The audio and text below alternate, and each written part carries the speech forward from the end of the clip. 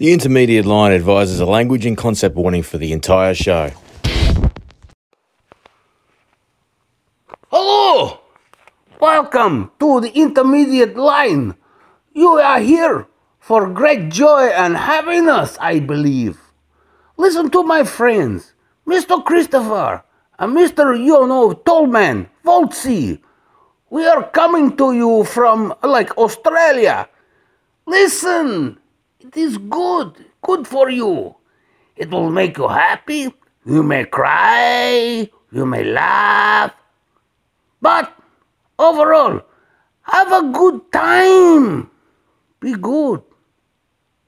Okay, here are the boys now. This episode of The Intermediate Line is brought to you by Manic Tackle Project, the only company who knows fly fishing as well as you do.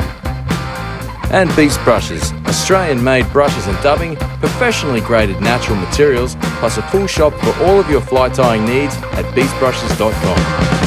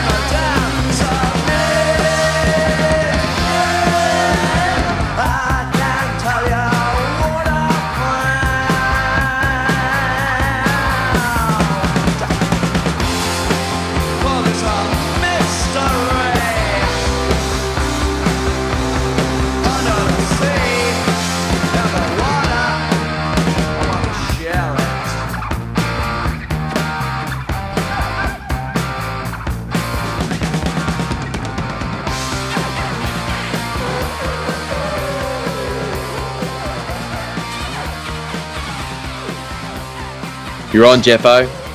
Hey man, how you doing? Good, thanks, sport. Yourself? Yeah, not too bad, eh? Not too bad. Welcome back to joining us for another week, listeners. You're welcome. You're at the coffee table in Beast Studio. You all coffeeed up, mate? I've had a little bit of the brown gold, mate. Mm-hmm. Midnight brown. Midnight brown, yeah. I had a mug of my favourite coffee bag at the moment. It's Robert Tim's Colombian. The Colombian gold. Man, you guys are fancy, eh? Oh yeah. We don't do what is it, Nescafe or Moccona. I have Blend 43 from Gympie. That's the one. Yeah, man. Nah, mate, It's been good. I read something pretty interesting the other day that I wanted to approach on the podcast with you. All right. You might have heard that there's strong theory out there that octopuses, or octopi, if you like, there's strong theory that they were seeded here from an alien life form. Have you heard that? No, I haven't heard that, but listen, I'll indulge this. It's true. It's 100% true. That's right. I mean, it's not true that it's happened, but there's decent amount of evidence to support that theory, apparently, but it's completely unprovable. It's just that they're so different from any other animal on Earth, and in the same place where actually not in the same place I read that, but along the same lines of research, I read somewhere, which is the interesting part that I thought you might find interesting, given your recent fear that you've announced, is that monkeys are not as they seem as well.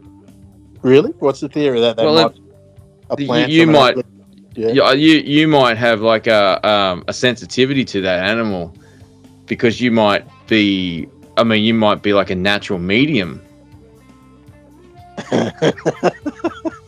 You know, yeah, right. So you're implying that perhaps I were genetically linked a bit closer than normal to a monkey or a no. I mean, it's pretty clear that you bridge that gap between primates there with your pelt.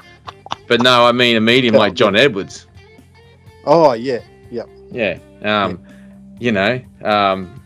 Because I heard that monkeys are actually people in purgatory. That's what they reckon. They reckon that they've not gone up or down. They're just human souls that are destined to roam the earth and not have the ability to communicate with humans, although they try to and they interact with. Now, I wonder if that's got something to do with your fear of those monkeys. Have you heard this theory? Oh, I haven't heard this theory. No. Hey. Yeah, what? Purgatory. Are you listening to what I'm saying here, man? Yeah.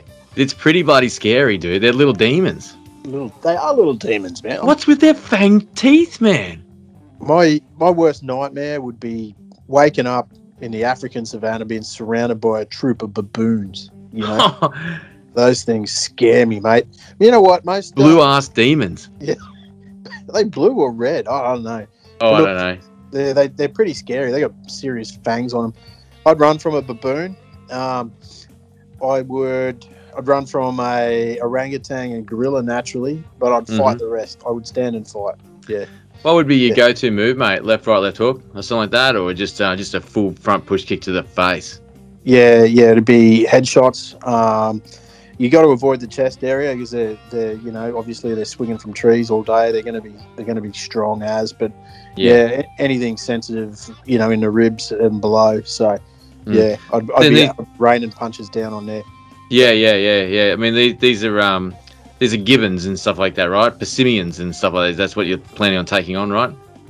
I'm not planning on taking them on. I'm just saying, in that circumstance, I'd fight. I'd probably find a weapon too. Like these things are pretty smart. I've seen Kong versus Godzilla. That was pretty good. And Kong was actually the good guy in that. Let me put a theory to it then. Let's say you were in you were at hang on, let's say you were at a friend's wedding in Thailand, right? And you guys and you had one friend that was sorry, did you say Thailand? No, I didn't say Thailand. Say you're at a friend's wedding in Thailand and you guys had these drinks and you woke up. One dude had a tattoo on his face and he claimed to be a dentist and stuff like that. Would you hang out with any monkeys there? Nah, man. I know that movie you're talking about, Hangover 2. Look, I've never heard of it. Oh, right. Yeah, well, that's remarkably similar storyline to really? Happened to a friend of mine. Third cousin removed. He was the dentist, right? His name was Phil? Yeah, Phil. We couldn't show his face. I never saw his face, in fact. He ended up with the demon inside of him, remember? Oh, those damn monkeys, hey? Yeah, everything was going well till that monkey appeared. They actually, that monkey was responsible for him getting into a shootout, I think, or they're getting chased by drug gangsters anyway. So yeah, I'll have to watch that movie, man. Sounds riveting, but really good. I think we've taken up for people's enough time for a fly fishing podcast to talk about demon monkeys and trips to Thailand. What do you say we get into the fly fishing aspect of it? Yeah, mate. Yeah. If this is your first time listening to our podcast, this is pretty normal. Yeah. Sorry. No, it is. I'm not sorry. Are you? I don't know. Sorry, not sorry. Just sorry. Sorry for disappointing you. But look, went fishing on the weekend, mate. And that was my next question. Did you go fishing on the weekend? Yeah, it was a trip I won't say trip from hell because fishing's fun always, but this sometimes is less fun than others, and this was a less fun day. So what happened, mate? Did it start when you got in the water? No, it started before we got on the water.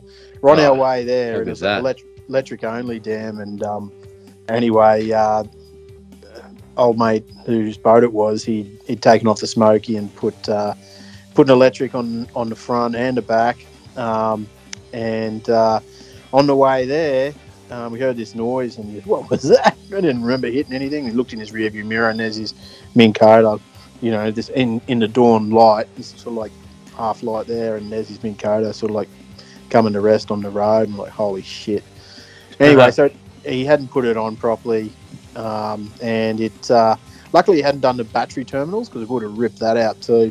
But it just sort of bounced off. But it did land on the transducer. It was one of the side imaging transducers, so a nice big thick one, and just snapped that clean off on its way. I'm sorry, could you pronounce that adjective of what that was like a bit clearer, maybe enunciate a bit better? I think some people listening probably heard. There probably might be a if you polled people, a lot of people have probably heard different words there. So, what kind of transducer was it? Side imaging transducer. You call it a big what one? I don't recall. It was sort of like big, sort of like long. No, let's proceed. Yeah, overruled. Yeah, so it just landed on that, snapped it clean off. Yep. So we're pretty fucked. But anyway, we put on the electric back on, tightened it up this time, got on the water, and anyway, we'd pushed off from the ramp, used the electric, like turned it on, and it's like, it was making noise, but we weren't getting any propulsion. Then we realised that when it landed on the road, the shear pin inside the prop had snapped. And so it was just like the spindle was spinning, but the prop wasn't moving, right? Correct, yeah. I know a few people like that. Yeah, so luckily we had the one on the front, right? But yep. The bow mount. Yeah, the bow mount had been borrowed from one of this guy's mates, and he hadn't allowed enough clearance for it to properly deploy. So it's just got to, yeah, I know. And we're blowing away from the ramp pretty rapidly, but luckily. Okay. So you're saying that where the bow mount was mounted onto the boat, when you deployed it, the stem of the electric motor hit the gunnel. Is that what you're saying? Yeah. So it wasn't locking in, and it was sitting out at an angle, right? Is that what you mean? Yeah. Luckily, we'd just get the tip of the prop, like maybe half the prop, onto the water, and just got back to the ramp. It was just like spraying up water.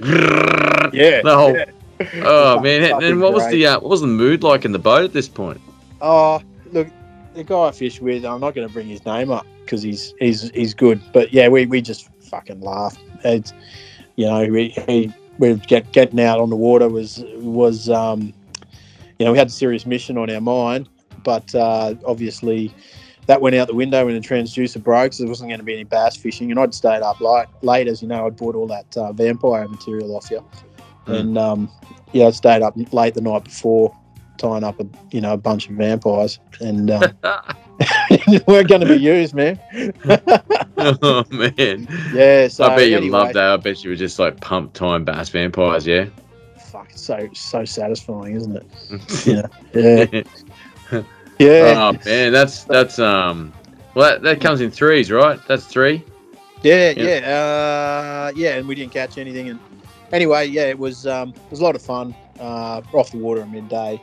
I only had one hit and fished the edges, and had a good laugh. Yeah. So, anyways, it's not always success. We put it down to the grind. Yeah. Hey, that's a real grinder moment there, mate. Yeah, man. I see what you did. Yeah. Man, that's heavy. Like disappointing, but I guess the frustration would have gone out the window as soon as that transducer broke. In my mind as well, it just would have been like, oh well, whatever happens at this point. I mean, you're kind of needle in a haystack trying to fish for bass this time of year without a transducer, without a sound array, really. Oh yeah. All you can do then is try and work on your best jokes and compliments to whoever you're fishing with. I like the way you ironed your shirt. It's very there's some nice creases, things like that. That's always a good one. I like to break out in the morning when things aren't working very well. Yeah, it is. Yeah. It sets the mood, mate. It's a polite way to set the mood. Everyone appreciates a comment on their sartorial elegance. It's just fucking look at you. As if you give a shit. Anyway. Yeah, I love your riparian jacket. Yeah. That's correct. That's It right. is. I know. I'm Yeah. confident with it. Yeah. Riparian's just an incorrect way to say it. Yeah, it's all riparian. Yeah, absolutely. Well, that's interesting, mate. Well, talking about the spindle spinning, but the prop not turning. Uh-huh. We've got an interesting guest on tonight. He's a returning guest. He is. It's a rare honour to have a returning guest on the intermediate line. We try to Certainly keep is. things fresh, but this guy is a subject area expert on his local area. Yeah. Yep. West New Zealand. West New Zealand. Yeah. Well, we probably shouldn't give away too much in regards to that. Like, I mean, people are probably thinking, I'm not aware of West New Zealand. I reckon you are. Yeah, the West Island. It's just got a different name to what you're used to. So, yeah. Yep. Absolutely, mate. It's not really known as a party place, that's for sure. But we're not a party podcast, so it doesn't really matter. Yeah. Yeah, that's the way I like to look at it, mate. Yeah. My glass is always half full. Thank you. That's refreshing, man. Mm-hmm. Thanks, man. Yeah. All right. Well, look. What do you say we get him on, eh? Let's do it. Just a short intro, mate. It was good to hear about your tales of woe, and we learn about monkeys and octopuses, or octopi, depending on what part of the country you're from. Well, here's a question. Do your research for next week. What's the plural of platypus? Well, I'll tell you what. Whoever answers that correctly, Volty will give you 2 reels and a rod. Nah, just a free. No, that's what he said. 2 bass reels and a rod. Yeah. What, a bass and a bass vampire, as you say? Just one bass vampire. Yeah. And half a transducer. I'm pretty sure they got chucked up the bank. Yeah. Yeah, well, maybe you can offer as a prize GPS coordinates for half a transducer. Sounds good, man. Yeah. Have you been attacked by any birds yet? No, have you? Yeah, I've been attacked by plovers twice so far already this late winter. What happened?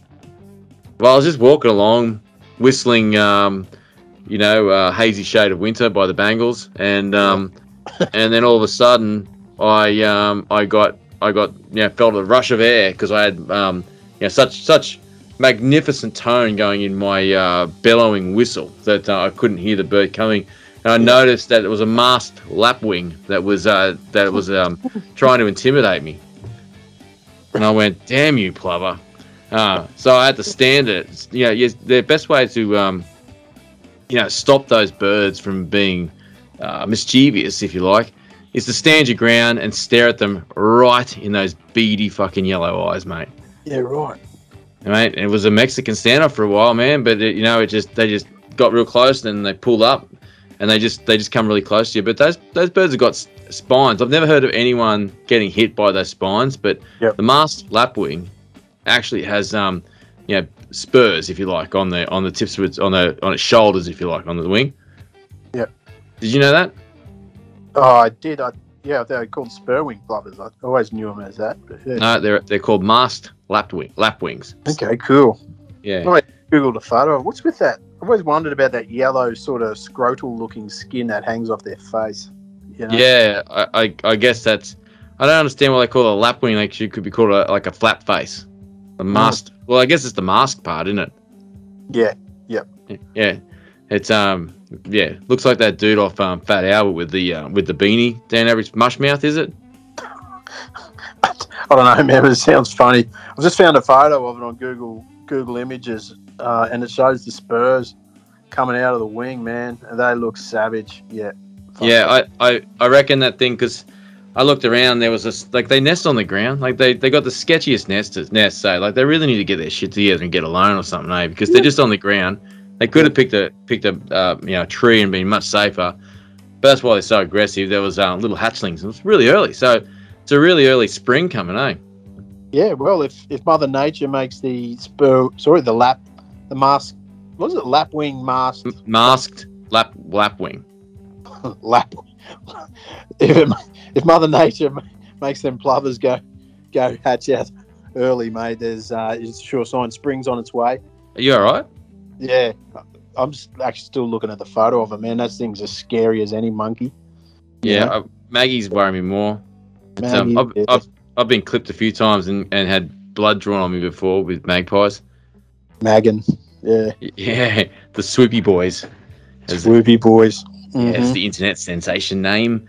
All right. Well, look, let's get our guest on, Okay, cool. and we'll talk about tales of faraway lands. All right, let's do it.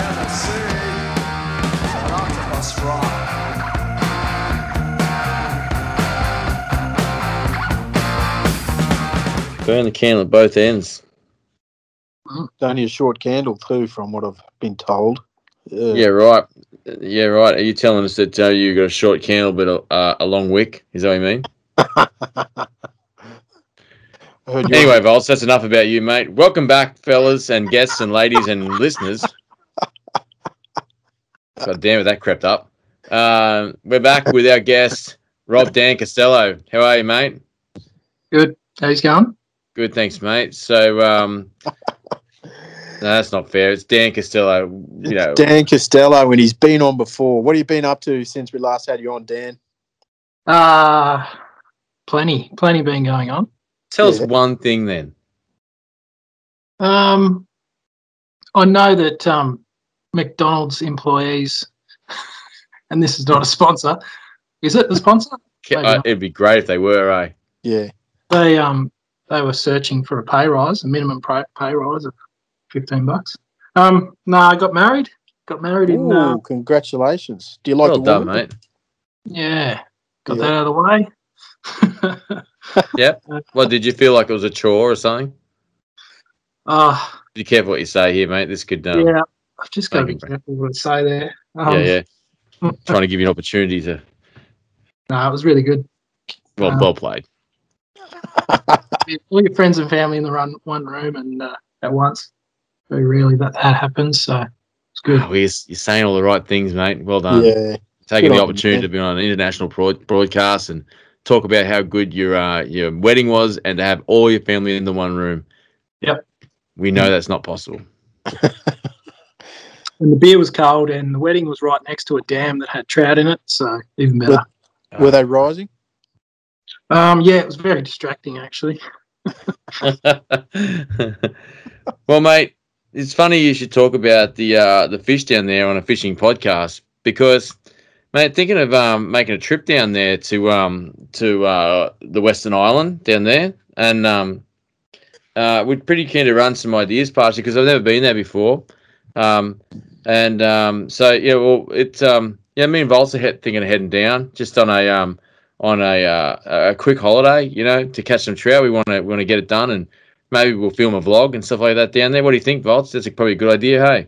Yeah, it sounds like a great idea, mate. Really good idea. Yeah. Yeah. So we're gonna leave from Brisbane up here. We're out of the COVID belt. You guys aren't in the COVID belt either, from what I hear, right? No, we're pretty lucky. Yeah, we're pretty lucky up here too. So I think that that travel's possible for the time being. I don't really want to make a joke about that, to be honest with you. Like, it's pretty bad what's happening to those states, and I hope it clears up really soon. I really do. But on a somber note, but until then, we can go to New Zealand, Tasmania. God, I nearly draw that. But and you guys can come here too, I guess. Yeah. Oh, probably not. Or can you? Or could we do that? Does anyone know that? There's a little bit of a hop, skip, and a jump, I think. Yeah. Airports, but it's possible.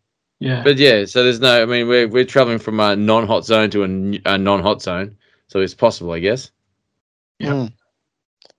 That's probably. I guess that's the first point of research. I guess before we could pretty much stop the podcast right here. We might not get past there, but let's not. Let's just assume that we can get there. And everything's all good. Assume we can land straight into Auckland, Wellington. Yeah. Yeah. So do you fly into Wellington or Auckland? Launceston or Hobart. Yeah. Oh yeah, cool. No, that's all right. So which island of the mainland? Yeah. Yeah.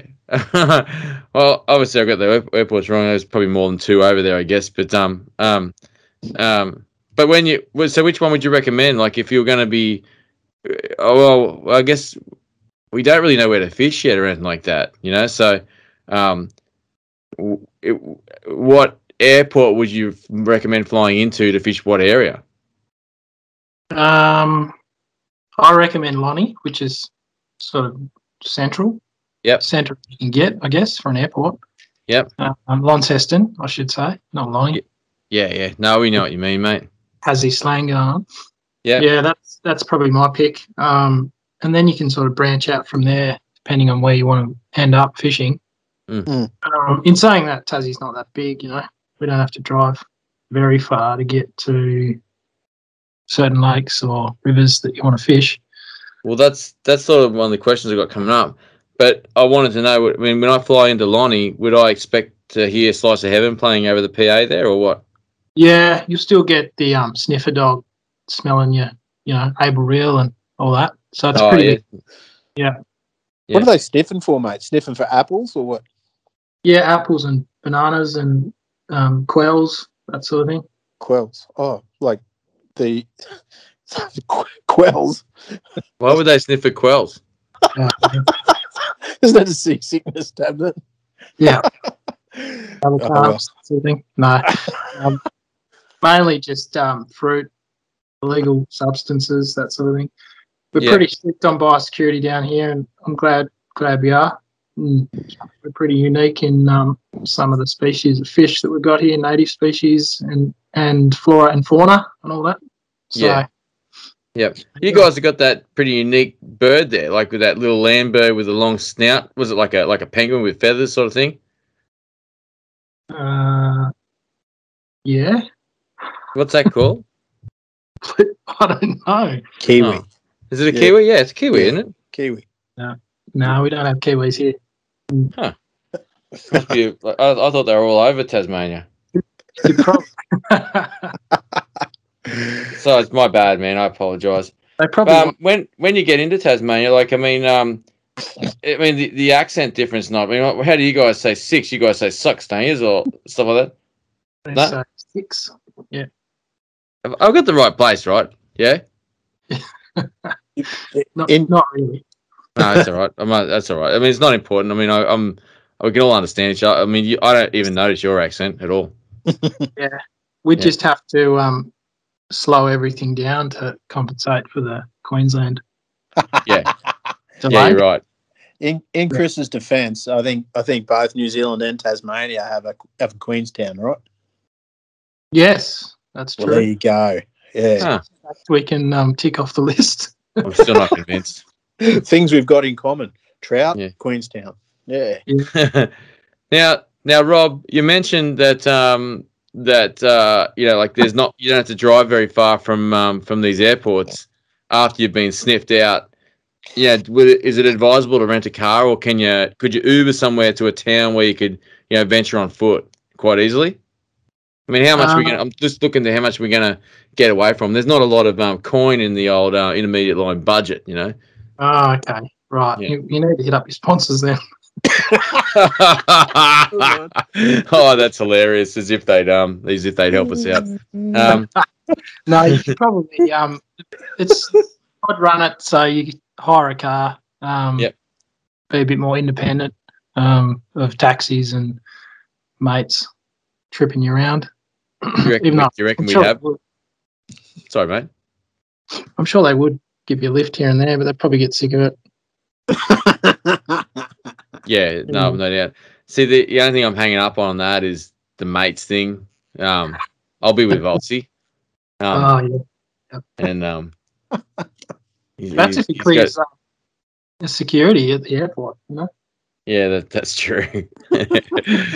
That's true. I could. He would easily pass as a rugby player. He's probably pretty at home in your country over there. Really, they just probably tell him to slow down and stop being so aggressive. Cut it out, Bolts. Jesus. That's probably a homage to Bolchi, actually. Oh yeah, the sniffer dogs would hang around him for sure. I've no doubt in my mind. Bench. Yeah. Well, mate, once we get there, okay, so we've ascertained that we would fly into Launceston. We'd rent a car. Where would you recommend us to go? Like, I mean, like for I know Volty's caught trout before. I've caught a couple in the COVID belt a long time ago. But I really know nothing about it. I don't know how much Volty knows. He probably knows more than he lets on. But let's just assume that we're like Sergeant Schultz, mate. We know nothing, Yeah. Where would we go? Where would you recommend for non-advanced fly fishing pleasures of what that land has to offer? I would go to the fly shop as a first step. Oh, right. I'm sort of. I was more thinking of locations to sort of set up, to create as home base to experience the fishing, and if there's a fly shop nearby, Yeah. So Lonnie is a pretty big city. You could probably pick up. We do Airbnbs. You do cheap motels, hotels, or cabins, things like that. Caravan parks. All in the city. Yeah, in the outskirts. Yeah. Yep. I mean, how big is this place? I mean, like it's sounding like, to me, you're painting a picture like we could pull up anywhere in Launceston and be 20 minutes from any fishery. Yeah. Yeah. Oh, really? Yeah. Pretty much. You can get off. I'll say. You can get off the plane, and there's a well-known river in Evandale where the airport is, called the South Esk, and it's one of the second biggest rivers in Tassie, and pretty good fishing too. So you can literally step off the plane, throw your waders on, have a quick biscuit or coffee or whatever, and be fishing. My questions as well. Do I need a vest, man? It's not compulsory, but it is advised. Yeah. Yeah. Why? Carry durries. You just carry more things. Yeah. Yeah. How much stuff do you need? Like, I mean, I'm coming from Queensland, where you're obviously already laid into us about being slow, but like if I go fishing somewhere I know I'm going to target, I'm just taking like a couple of flies and a spool of leader. What else do I need for trout? That's pretty much all you need. I mean, I don't need a vest for that, man. I just need a pair of boardies with a pocket in it. Yeah, you get away with that. That's fine. Am I going to look out of place? Am I going to get kicked out of New Zealand if I just rock up fishing in boardies?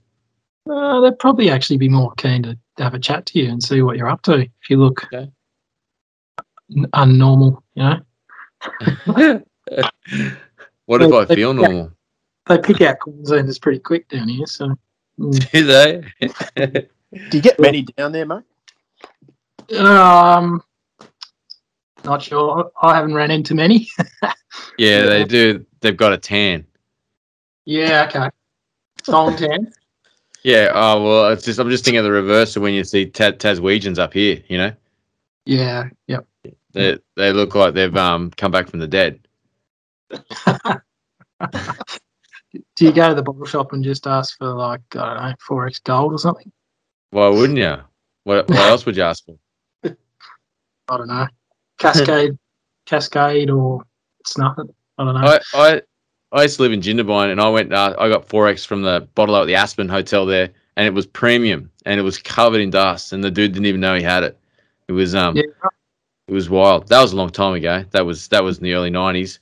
That was probably the last time they bought a box of 4x in Jindabyne. Yeah. Yep. And look at them now, hey?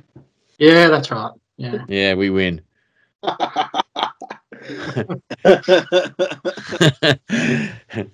Well, okay, so sorry. Very good town. Lonnie's not that big, really. I mean, you guys have got some pretty big cities over there. In Queensland, I'm talking about, but we got about 80,000 people in Lonnie. Yep. So, it's not, you're not going to rub shoulders with everyone. Not in this climate, anyway. Yeah, everyone's inside. Yeah, everyone's inside. Sanitising their fly tying bench or something. Well, okay, so now what we've got covered is where to fly into. We know that we need to rent a car, and we could pretty much get accommodation anywhere in Launceston. It wouldn't matter. It depends how cheap you want to go. Like, I'm going to base this on a similar scenario to back in 2015, 14 maybe, when I went to New Zealand. We did a Povo uni trip over there, me and a mate, and we just went cheap as cheap, and it did the job. So you can probably pick up, a cabin in a caravan park for, I don't know, $50, $60 a night. Don't quote me on that. Yep. Or do, whatever you want to do. Take it to the caravan park. Well, we just take this recording. That'll work. Yeah, I mean, you're not going to spend a lot of time there.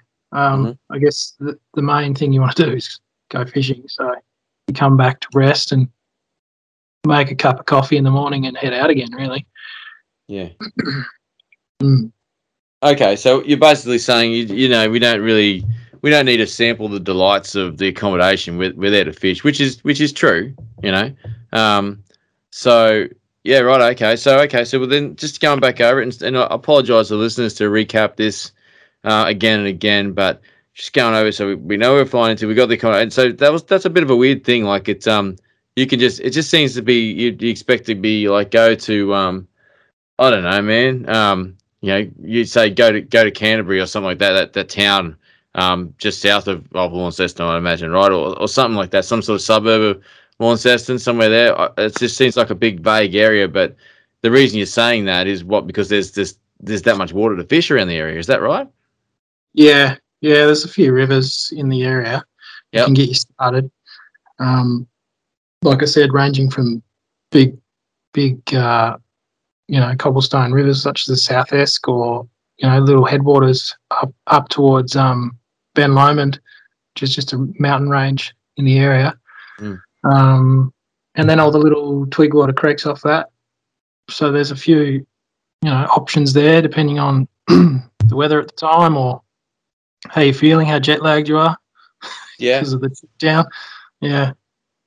Oh yeah. Well, the time difference is pretty big, right? Yeah. I hate to do this joke. I really said the joke I've done before. It's 8:49 here. In 1997 there. No, I won't. Same clock.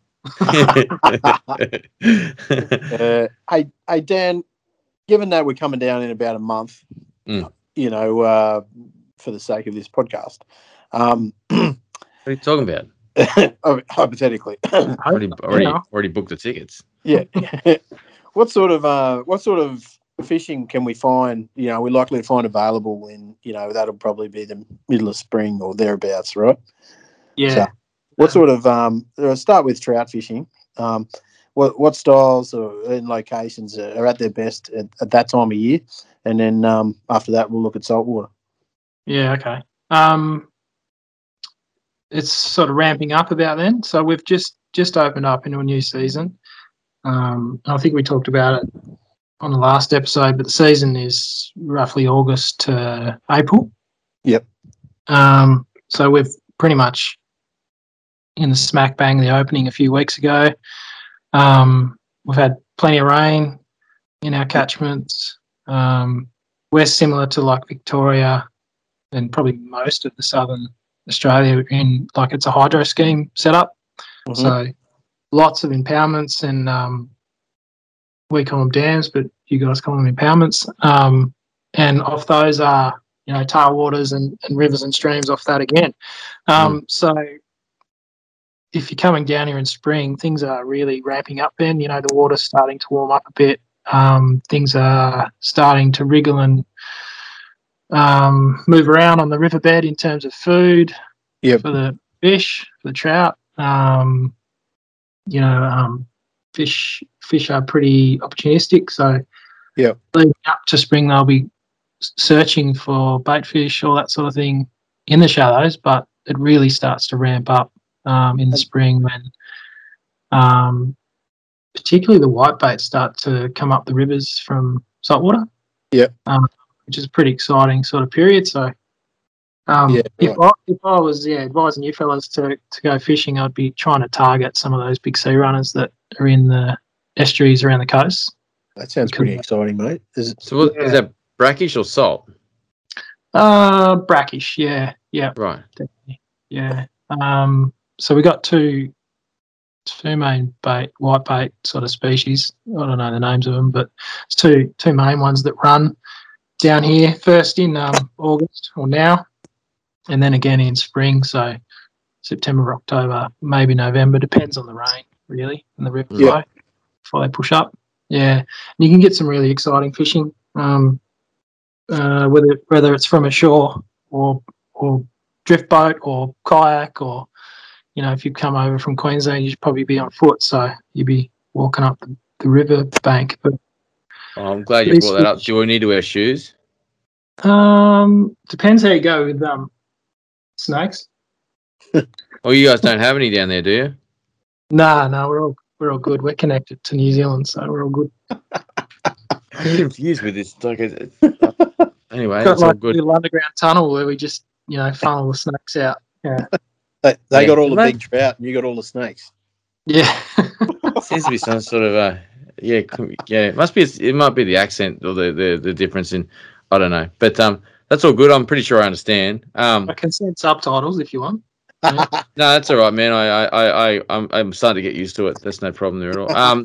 What I was going to say, so that's a surprise, mate, to hear you suggest sea runners. Like I mean, I think of Tasmania. Like I expected to get, suggested to to lakes and things like that. But like that's sea run stuff. Just I would imagine to be all streamers and stripping and moving water, all that sort of stuff. Is that pretty much? Yeah, it can be quite challenging. That's for sure. But I've known you guys for a while now, so I know that you do have the skills. But I guess if it was someone like a novice, I probably would recommend to go try a lake or stream first, rather than going straight to, something that can be a bit difficult. I mean, I've fished them probably 3 years now, and still yet to catch the great sea runner that everyone talks about and raves about. Mm-hmm. Mm. Well, that's interesting. Why is the lakes and that stuff an easier thing to do? Is it accessibility or accessibility and fishing skill, or what is it? Was it shorter casts or? It's probably, if you're talking about the lakes around Lonnie in particular, it probably comes down to numbers of fish. Fishability is another thing. So access is key. You can't sort of just presume that you can waltz across private property and start fishing. Generally, you might let the sheep out, is what you're saying? Yeah, generally IFS have got styles and things for anglers access. Majority of the impoundments or rivers down here, but some parts of Tassie are just landlocked to private property. Mm-hmm.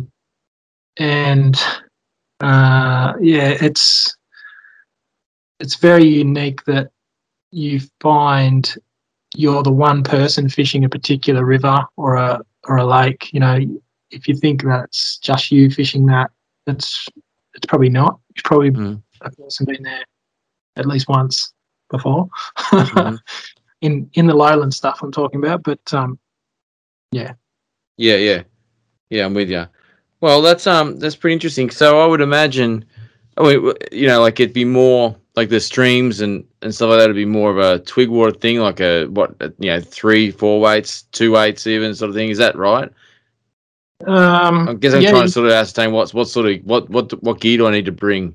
Because if you talk about these sea run fish, not so much that they're bigger fish, but it's just I imagine it'd be covering more water, slightly bigger flies. It'd be 5-6 weights, things like that. Yeah. If you're going to be chasing sea runners, I'd stick around the 5 and 6. Mm-hmm. Generally, if you're coming down to Tassie, you're going to be fishing in spring. You're going to be fishing some windy days, so the 6 will get you covered if you do want to throw some wets and streamers around. Mm-hmm. And then if you do get those nice sunny Polaroiding days, bring the 5 weight out with a dry dropper or something like that on a Stillwater Lake. Ideal sort of combo. If you do want to just go up into the mountains, then bring a little 7 foot 3 weight 4 weight sort of rig. Yeah. So in that scenario there, like are you how far would you be expecting to be casting? Like they just total streams, like stream craft, like bow and arrow casts, or nothing more than sort of 10 foot sort of casts or things like that? Is that right? Probably somewhere between 10 and maybe 15 foot max.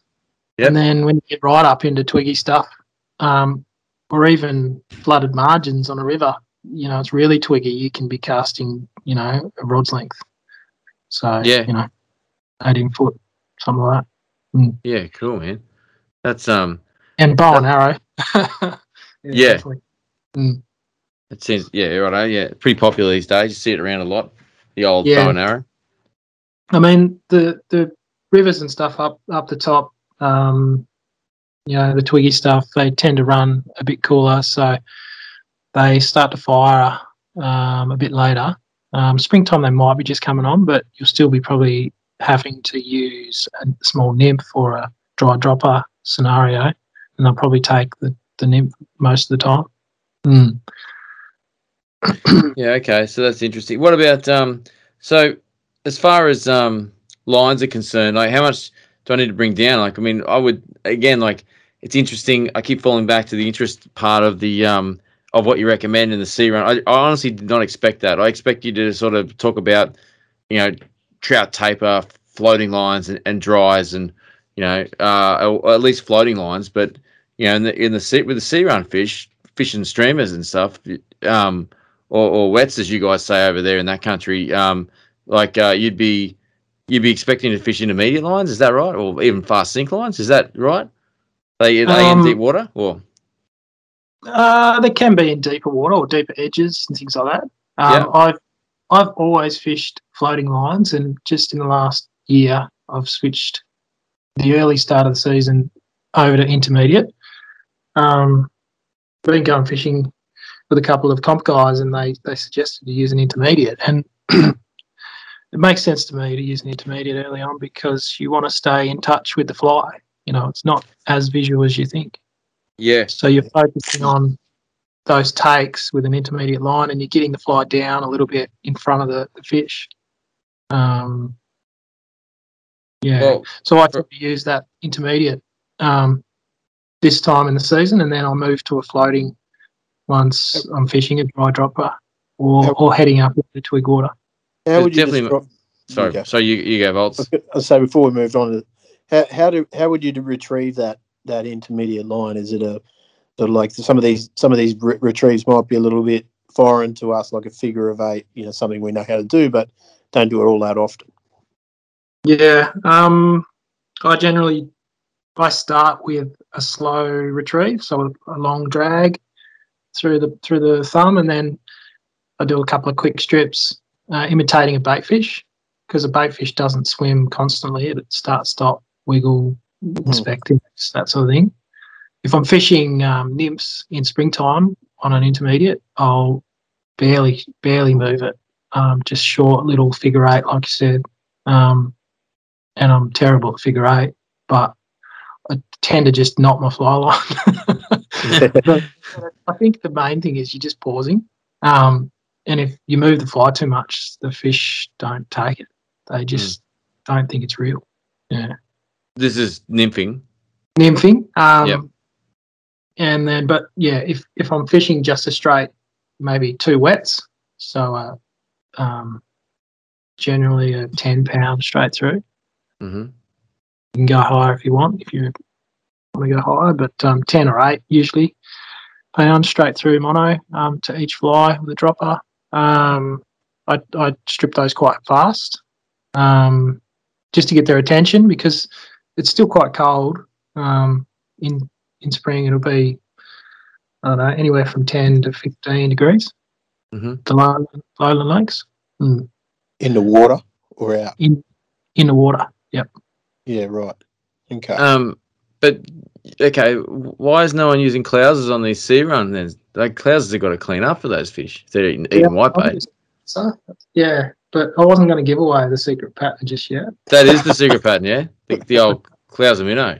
Yeah, the best fly I've ever used on a sea run or a estuary trout is a clouser, chartreuse clouser. Yeah, chartreuse. Makes total sense, mate. Those fish are hunters, eh? Like they're pretty apex sort of predators, right?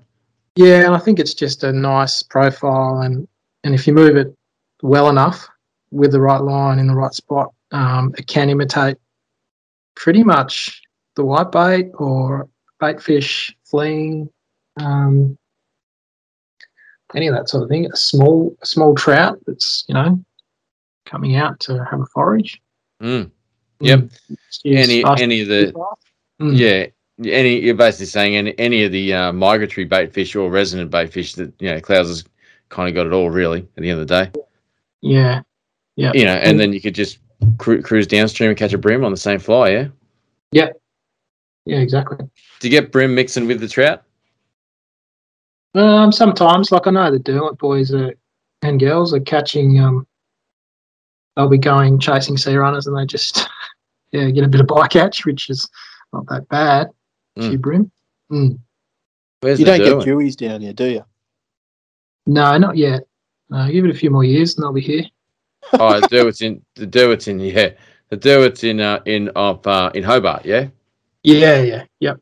So yeah, righto. So that's another major river system down south.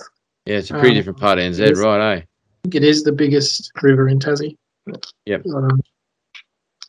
Probably just ruined my local knowledge there, but I'm pretty sure. No, mate.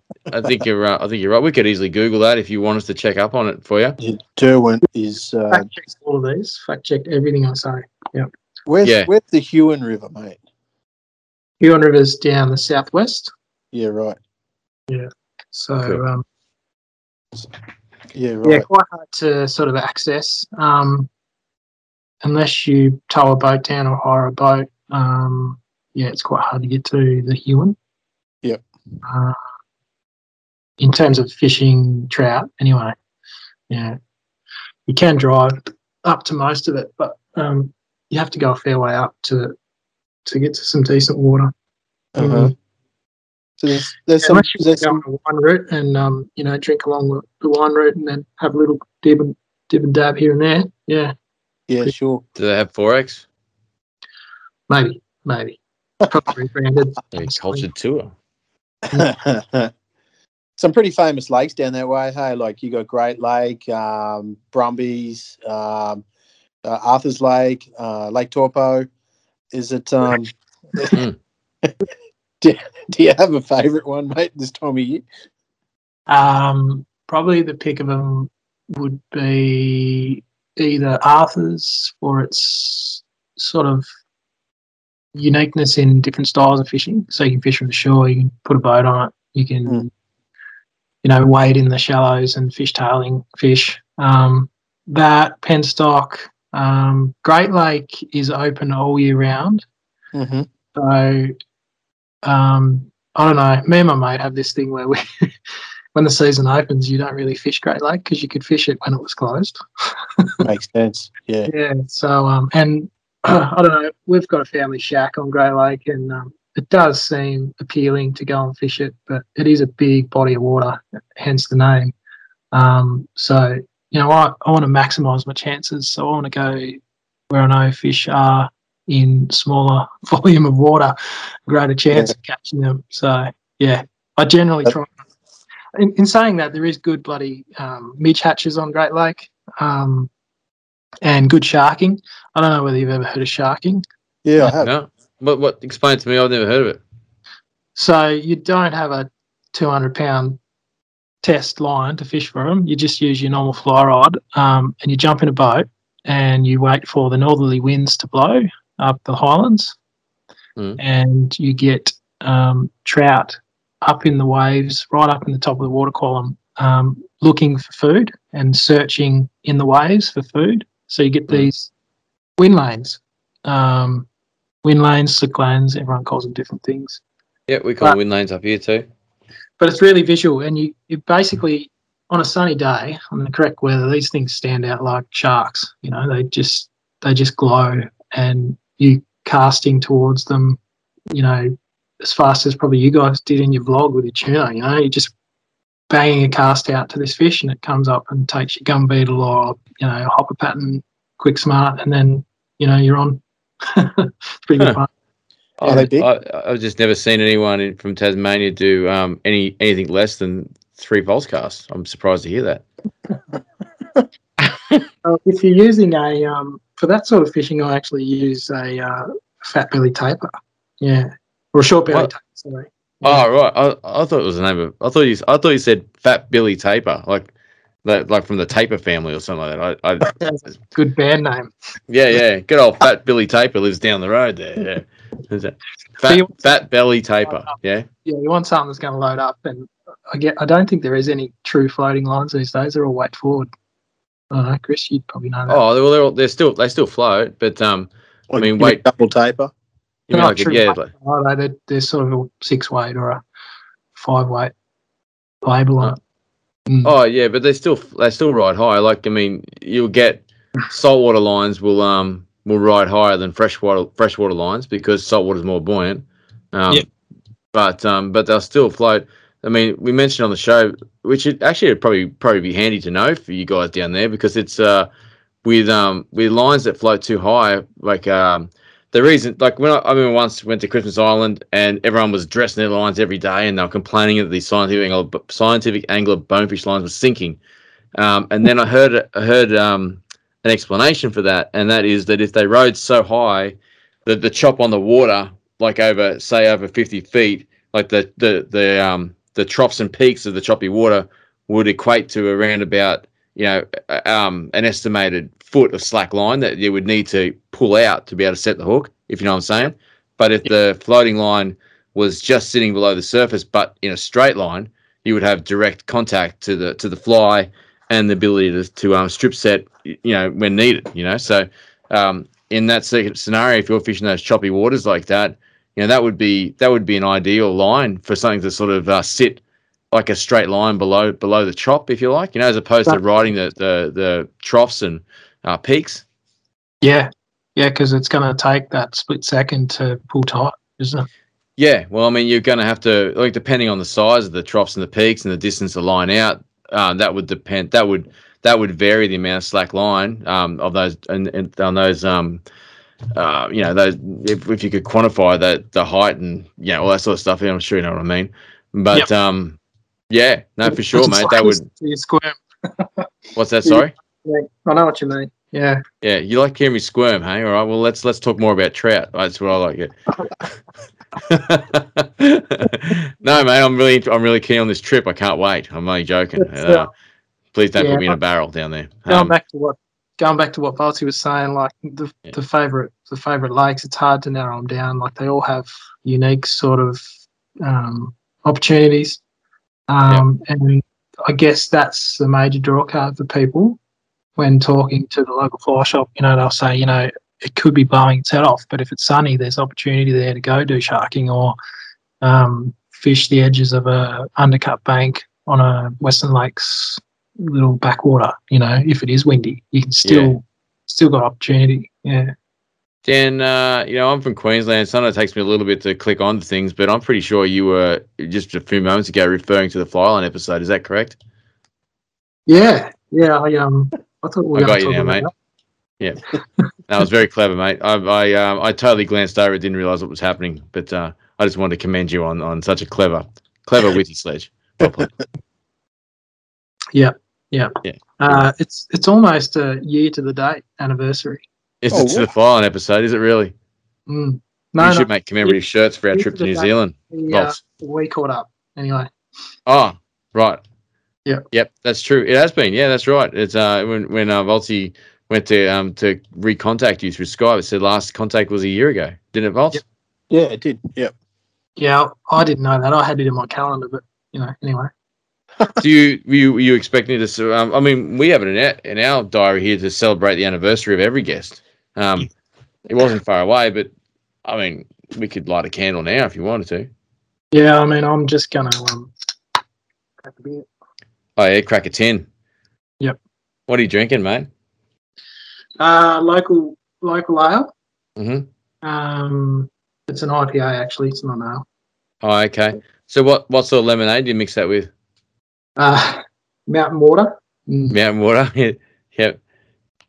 That's cool. I didn't think you had a man bun, eh? That's really surprising to hear, actually. It's a muffin top. Is it? Yeah, cool. So is soy milk hard to get down there? Yeah. We don't export it all.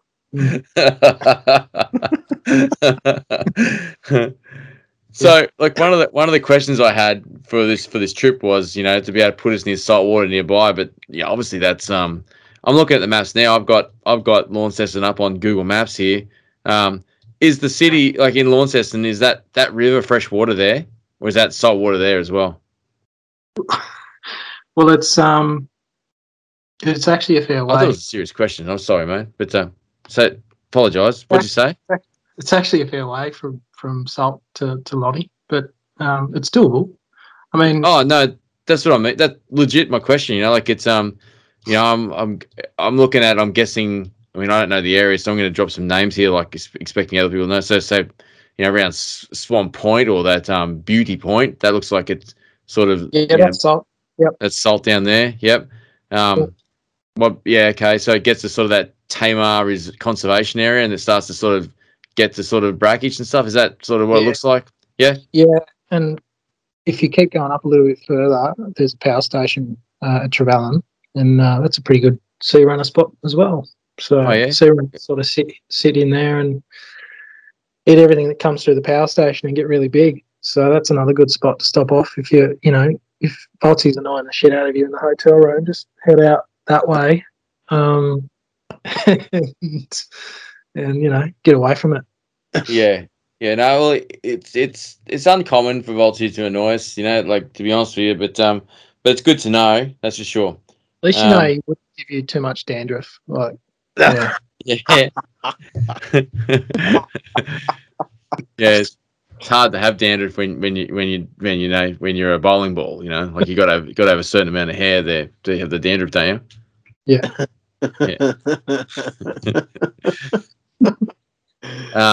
So that's cool. That's interesting to know. There's opportunities just down the river. If you're feeling it getting a bit salty, because I know you're a bit of a freshwater Chris these days. Yeah, I am, mate. Thanks. I wear that as a badge of honour. What do you reckon, Vals? Was that pretty good? Yeah, that was acceptable. You waited 42 minutes or something to drop it in there. I like it. Was that a pre-organised sledge? Was it pre-anticipated sidecast to a pylon? Yeah. Well, that's on your Wikipedia page, mate. That's what it explains Chris Adams as. Yeah, that's that's great. I mean, not many people have put a lot of work into it, mate. Oh yeah, you self-edit. No, not the Wikipedia page. I put a lot of work into my freshwater exploits. Yeah. Okay. We'd have to go on a fair way through my page to find that, Dan. Like I've been scrolling. Yeah. So what sort of mood are you in when you're scrolling through people's pages? Because I know you don't press like on it. You must be just in a dimly lit room with probably aviator sunglasses on, just flicking away. Do you have a shirt on when you're doing this? I've got my fly vest on. Yeah. Yeah. Now we're talking. Yeah, nice. Do you shower with your fly vest on, mate? Just that? Yeah, just that. Just to give it a rinse. Yeah. Yeah, right. Nice. Oh, I'm having a look at that. I can see the Trevelyan hydroelectric power station there. That whole dead end of the river there, I can see on the maps, it's all turbulent there. What a strange place to have a boat ramp. Yeah, it is, isn't it? Yeah. Why would anyone launch it, mate? That water must pump out of there. Because I've been and fished power stations at Gladstone and the one at Maryborough as well and stuff, and the water's just fanging out of those things. Like you'd need two people to hold the boat there when it's fully hammering, wouldn't you? At times, yeah. Yeah. Yeah.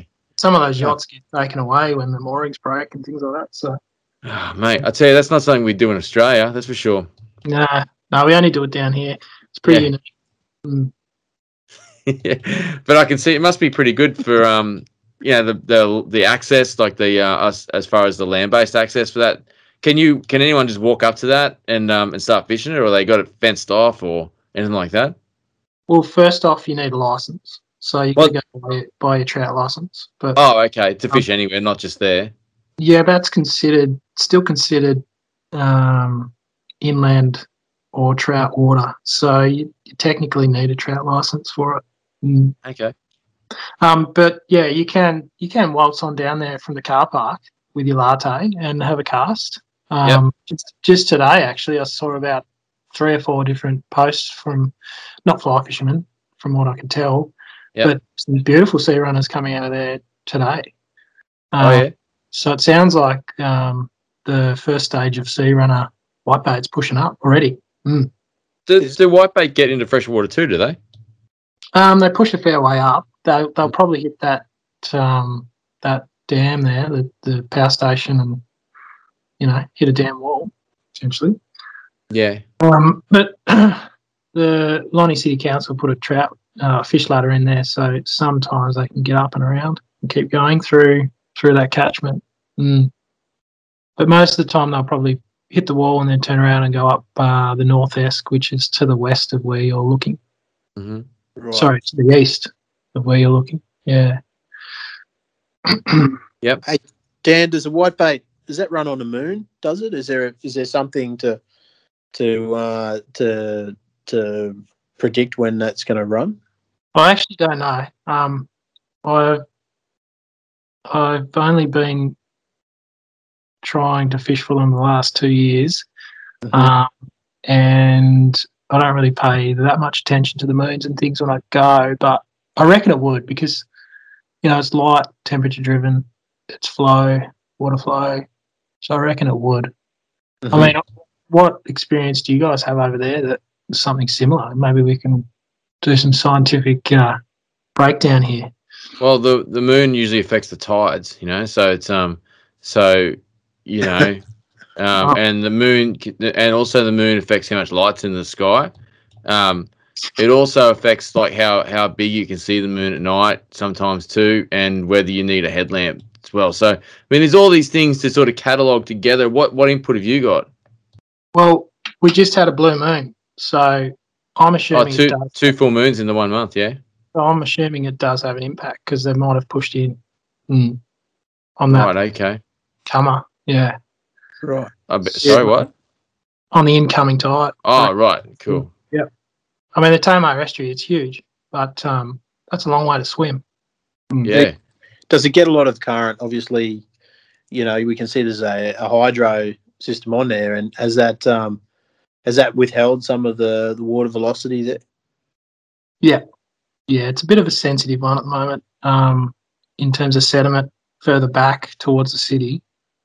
As we've built the city and put restaurants along the waterfront, we don't like to see mud and tidal banks and sandbanks and things like that. But they've done a lot of tracing back in time and looked at, what it used to be like before the dam was there, and it was a tidal estuary. So the tide actually does push a fair way up in, not when there's a lot of fresh, but in summer it does push up. So it brings in sediment as much as it takes it out. So I guess you could say those banks are natural, even though they are ugly, but people sitting there lattes don't like seeing that. So it's kind of like, I guess an analogy would be what's in Melbourne there on West Bank. Is it West Bank? South Bank. South Bank scenario. That's in Brisbane. Yeah, we'll go with Brisbane. Yeah. Cool. Melbourne's got a South Bank. That's where the casino is. Yeah. Do they? So right. I've never been there. When it's low tide, you can actually see some of the mud along the edges when it's a real low. Yeah. But it's very rare that it's that low. But it's the same thing. It's natural. So that's around that Tamar conservation area, then those sort of areas. Yeah. It looks pretty muddy banks there too. Yeah, a bit further up as well. Oh yeah, near Tamar Island. Yeah, it sort of starts there. I mean, they used to dredge it, and they used to pump it out, but that was more when we were navigating. Ships were coming in with goods back in the day. Yep. Now it's not a major port, so wool and stuff. Yeah, well, we used to import Forex, things like that. Huh. But now the ports are down further, or in Devonport, Hobart, Burnie's one of the major ones as well. But getting back to what Elsie was saying, like it is a hugely, turbulent estuary. Like it down towards the mouth of the river, it's just a huge tide. How big are the tides? A couple of meters, 3 meters maybe.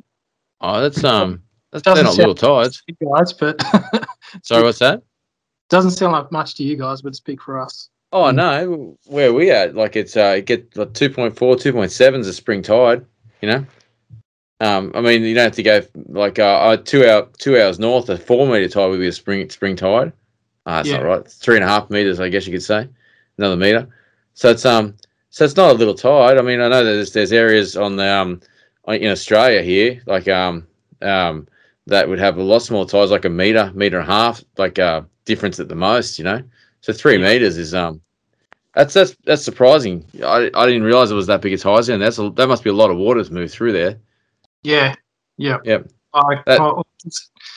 Like thinking of the two full moons that we just had. You know, it's going to increase as well, isn't it? Yeah. Yep. So that's really interesting that you would catch trout in that sort of tidal movement. I mean, I'm not blown away by it, but it's interesting to hear that for fast sinking lines are new, and clouds probably aren't new for him, but I mean, it just sounds like you could use a lot of old saltwater techniques. I mean, sea run trout is probably not a new fishery for anyone either. You know, there might be people like throwing things at their wireless right now for me saying this, but I mean, I'm only learning. Yeah. But it's a challenging amount of water to be. Are these fish looking for slack water, or are they sitting? I mean, I know they're hunting the whitebait. I mean, but I'd imagine whitebait, like any bait, would be looking for structure or some sort of safety at some point, whether it's in the currents of the water, or some sort of structure that they hide behind, like an eddy or something like that. Is that the same sort of places that these trout will hunt as well? Yeah, pretty much. They'll sit in deep water where it's comfortable, and kind of like the fish armchair. You just sit back and wait for the right moment to get a free stack. Really. Do they school? Well, they're salmonids, so I'm assuming they would, but probably not as much as we think other salmonids do. Yeah. Well, that's. I mean, they must congregate in relation to food source, though. I mean, the whitebait are schooling fish, right? Yeah, but I've also seen them, fight over spots, over ranks. So, if we go back to I don't want to dwell on the Tamar, but that jetty there, that's a perfect spot for an eddy where bait would sit. So I'm assuming there'd be trout just right on the boat ramp, just hovering in that area, and they're pretty territorial. So yeah, I'm assuming they wouldn't. Sorry, right? I'm assuming they wouldn't like too many, of their mates hanging around, because that means less food for them.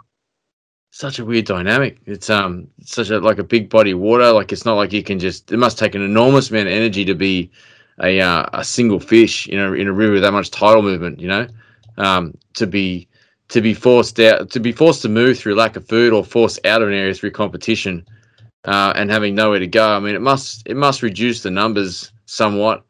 Oh, well, you said that in the beginning, didn't you? That like it's that the fish are fewer and far between, and it's more of an advanced fishery for numbers as well, right? Yeah.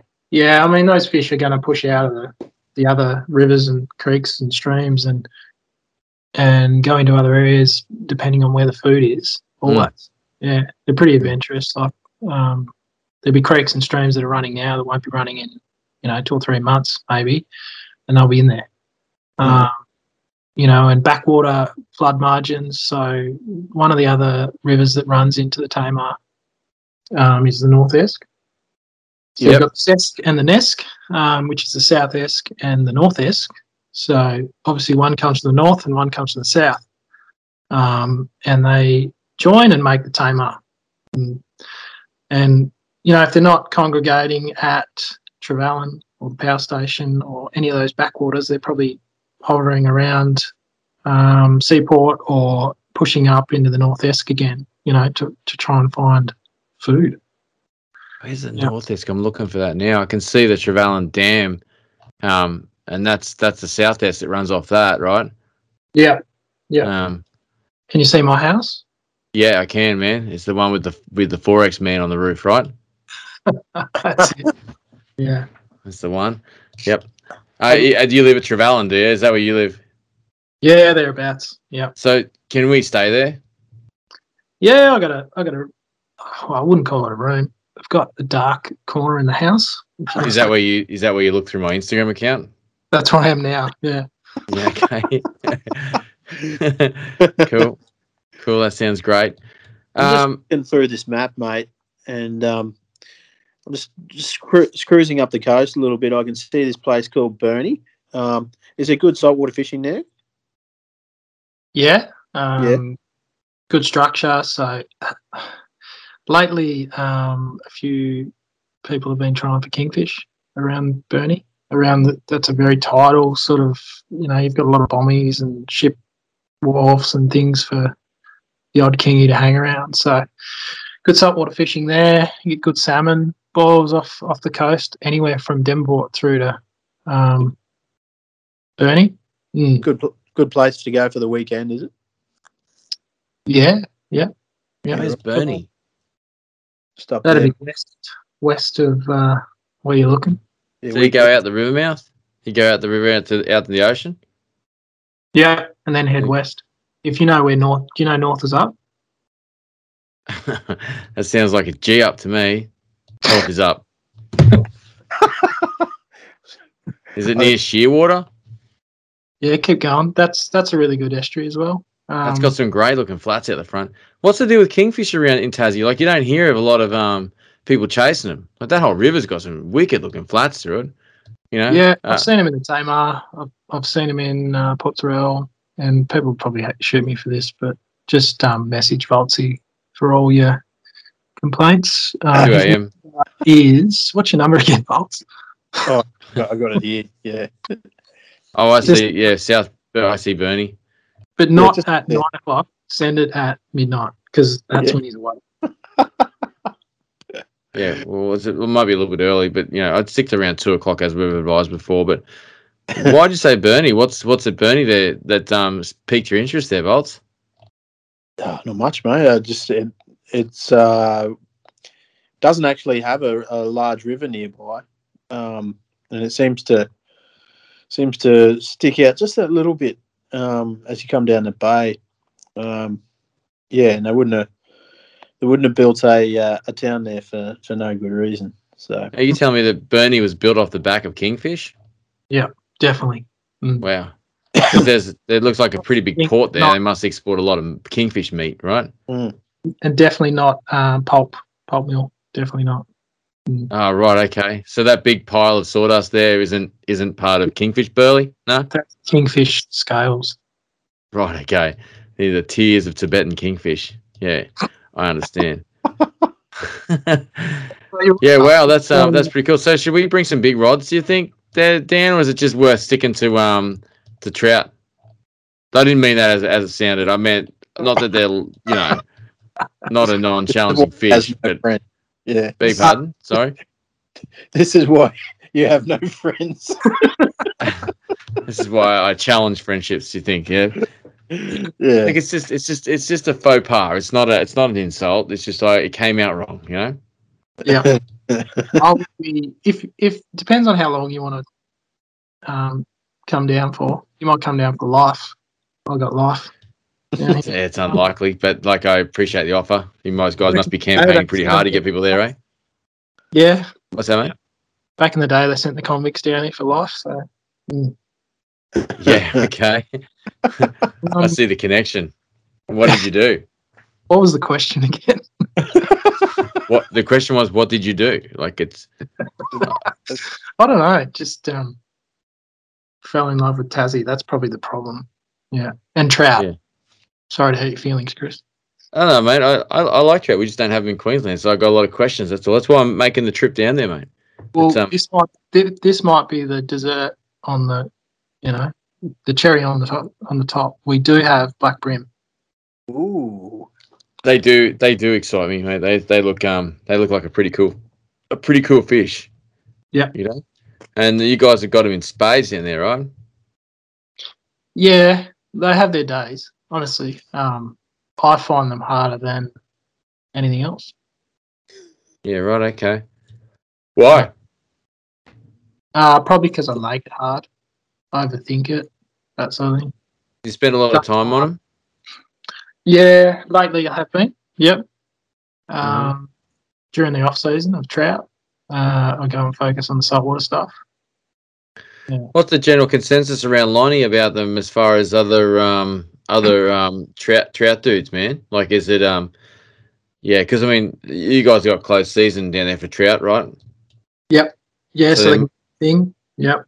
So, is there people that want to keep fishing and choose brim, or do people just go, you know what, we'll just hang out and work on sewing some new buttons on my vest? Yeah. People do that. But I think smart people keep fishing. Yeah. Yeah. And keep an open mind. And you can go and hone your skills on a different species and relate that back to another species easy enough. Well, that's what Volty keeps talking on the show about, transferable skills. That's for sure. Oh, yeah. And I guess one of those things was like, I know how to drive a car. Can I hire a boat down there?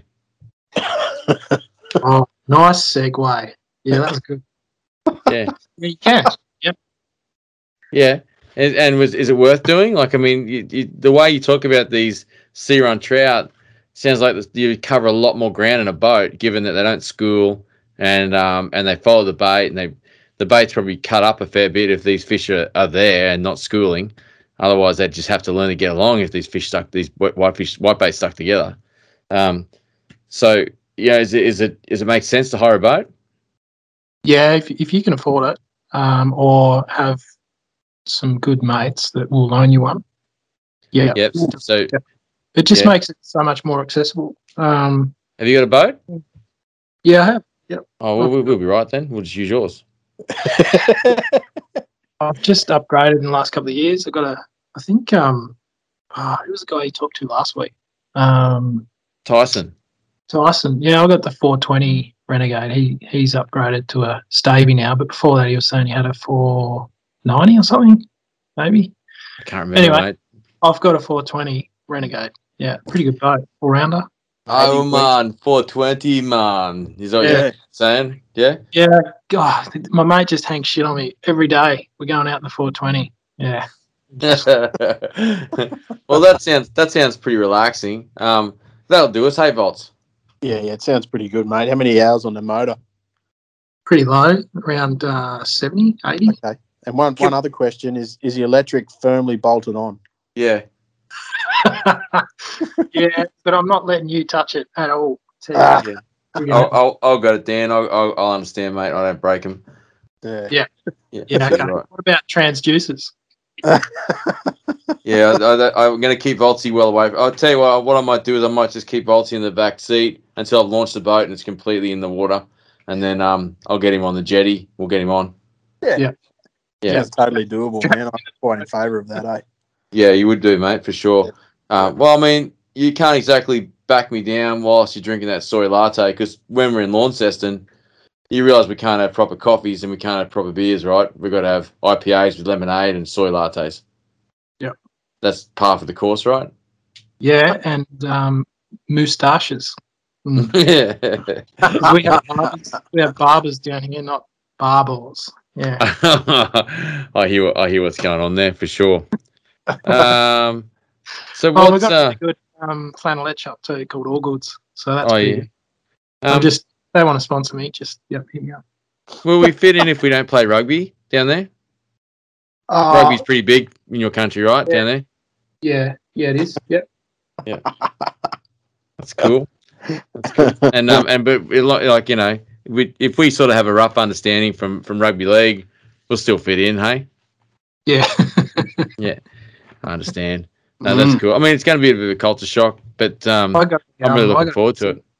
I got a massive culture shock when I was at uni at the Maritime College. Obviously, there's a lot of Islanders and a few Maoris actually, and you know they live and breathe that sort of sport. And I'd go into class and talk about, hey, how about that footy on the weekend? You know, Aussie rules, and they'd just laugh at me.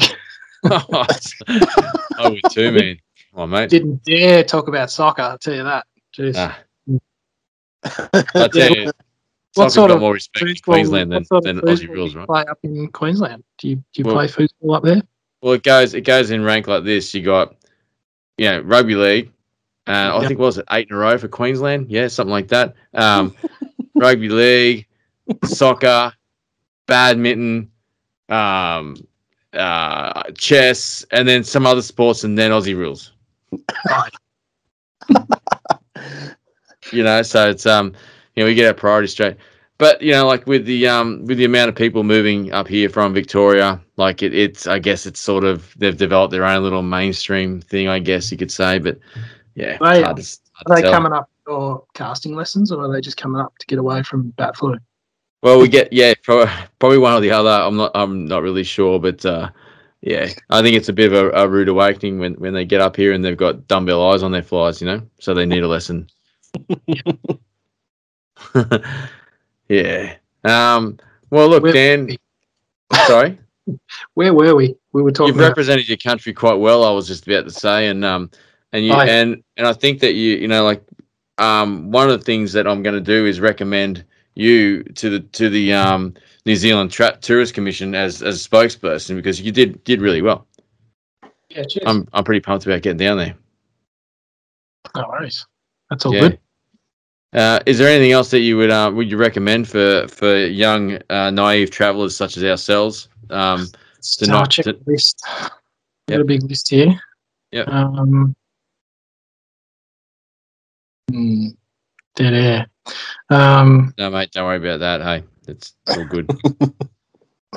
No one's getting paid here. I don't know. The listeners are getting it for free. So you've come down. You want to fish local.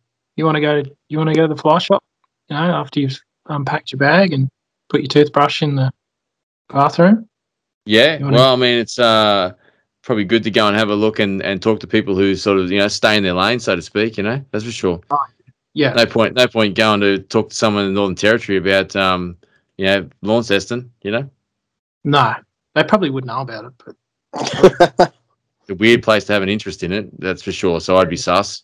But yeah, so, probably a good idea. Is that close to the boat ramp, mate? Yeah, pretty close. Yeah. Bang the CBD. Oh yeah. So we could go grab a rod or two and just borrow it for the day. Yeah. Good luck. What's it called, mate? Which fly shop are we talking about? Essential Fly Fisher is in Launceston. Yeah, Essential Fly Fisher. It's a good looking rooster on the front of the shop. I was going to say, is that the one with a photo of you on the front? And is that to deter criminals? Yeah, it is. It's a Launceston security system. A picture of Rob Dan Costelloe on the front. People just run. Yeah, women and children just run. That's an aggressive shop. Has anyone defaced it yet? Is it still there and pristine? He's trying to factor in all kinds of skill levels, and he thought, I'll put the lowest of the lowest skill level on the front.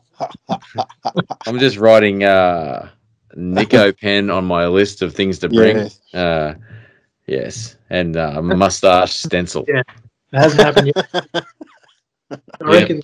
I was going to say, let's stay away from the fly shop then. And like someone who isn't me would think it was pretty cool to put that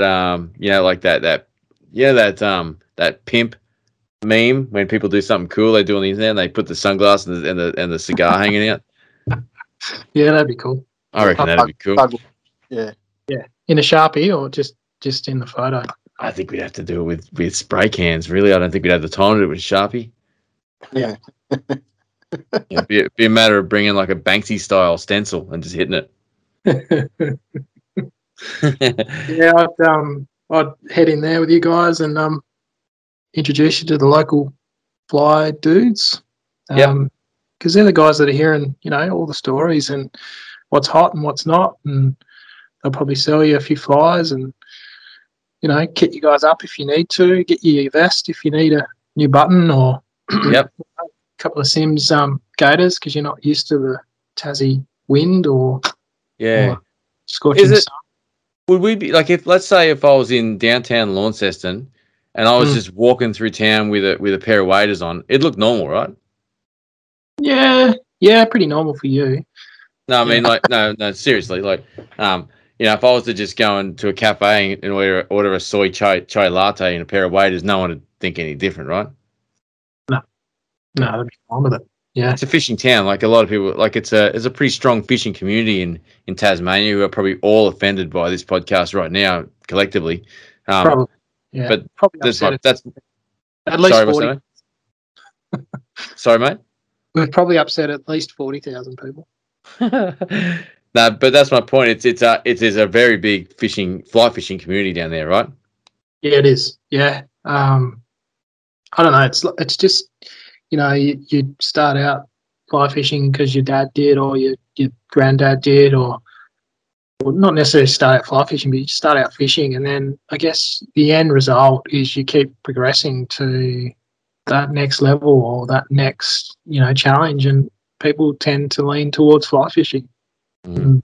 I think you talked about it last week in the app. It's just that next challenge. And in saying that, people that have never fished do pick up a fly rod and start fly fishing, but there's a big fishing community down here, and that's why I say go into the fly shop, and you never know who you might run into. Like, there could be the guide in there that day, and he might say, "Well, I've had a cancellation today. How about you come jump in the boat?" You never know. So, or if you're talking to the barista in the coffee shop with the flannelette on from the sponsors that are going to sponsor me. Yep. He might. Are you a barista? Yeah, I can pour coffee. It's just not that great. Oh, wicked, man. Can you do the patterns in the froth like a little trout or something like that? Yeah, a little flower or a little mayfly or something. Yeah. Nice. I like it. Well, that's true, right? Well, that's some pretty good information, mate. I think there's some things we need to sort of work out. Just little fine details, but essentially, we're going to fly into Wellington and we're going to rent a car and we're going to go fish the Tamar. Yeah. Ma. Yeah. You can do. Yeah. There's How actually. do you pronounce it? Tamar. Tamar. For it. Yeah. Yep. Yeah. Harold and Tamar. And that's I love that movie.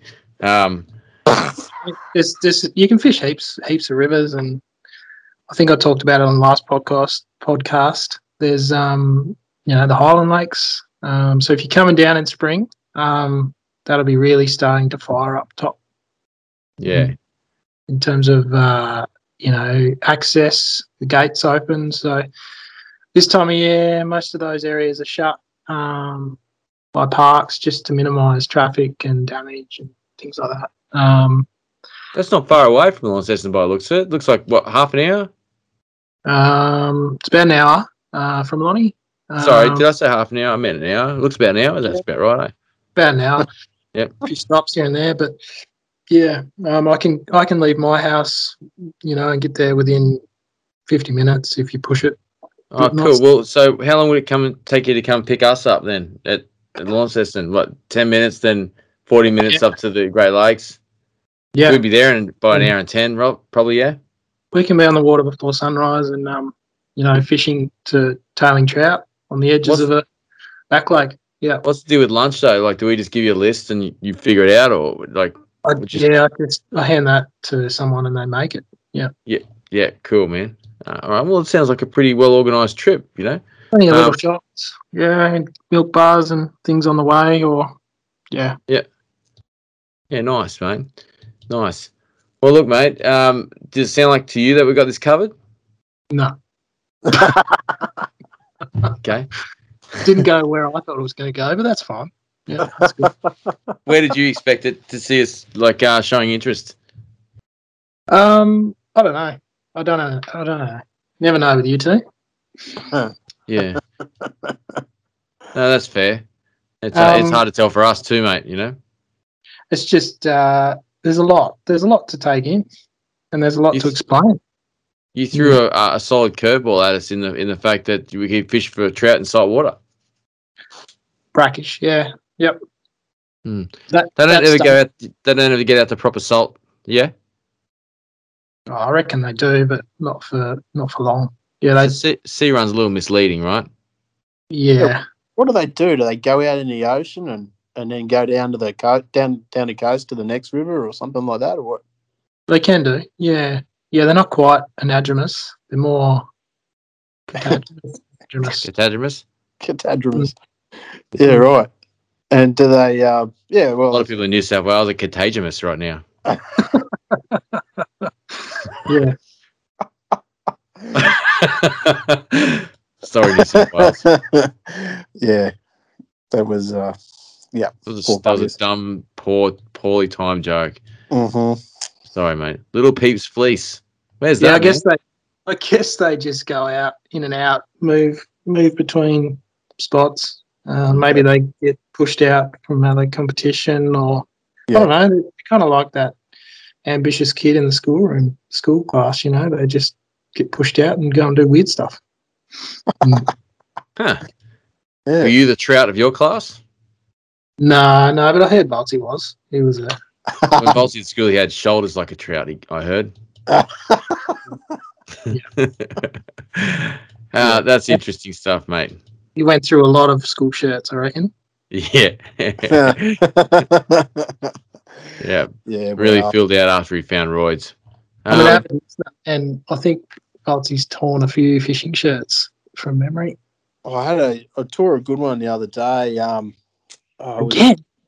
Yeah, one of them old Sims ones that they don't make anymore, and it was my lucky shirt too. So, is that because of the trip you just had when things went wrong? Was that on that trip or? No, it was a trip before that actually. Yeah. Oh, okay. Yeah, right. Well, I guess the next question about you turning green at the same time when you're ripping that shirt doesn't really apply then. No, it was all smiles this trip. Yeah. Oh, righto. I just thought it was going to be the incredible sulk, just spewing about stuff. Yeah.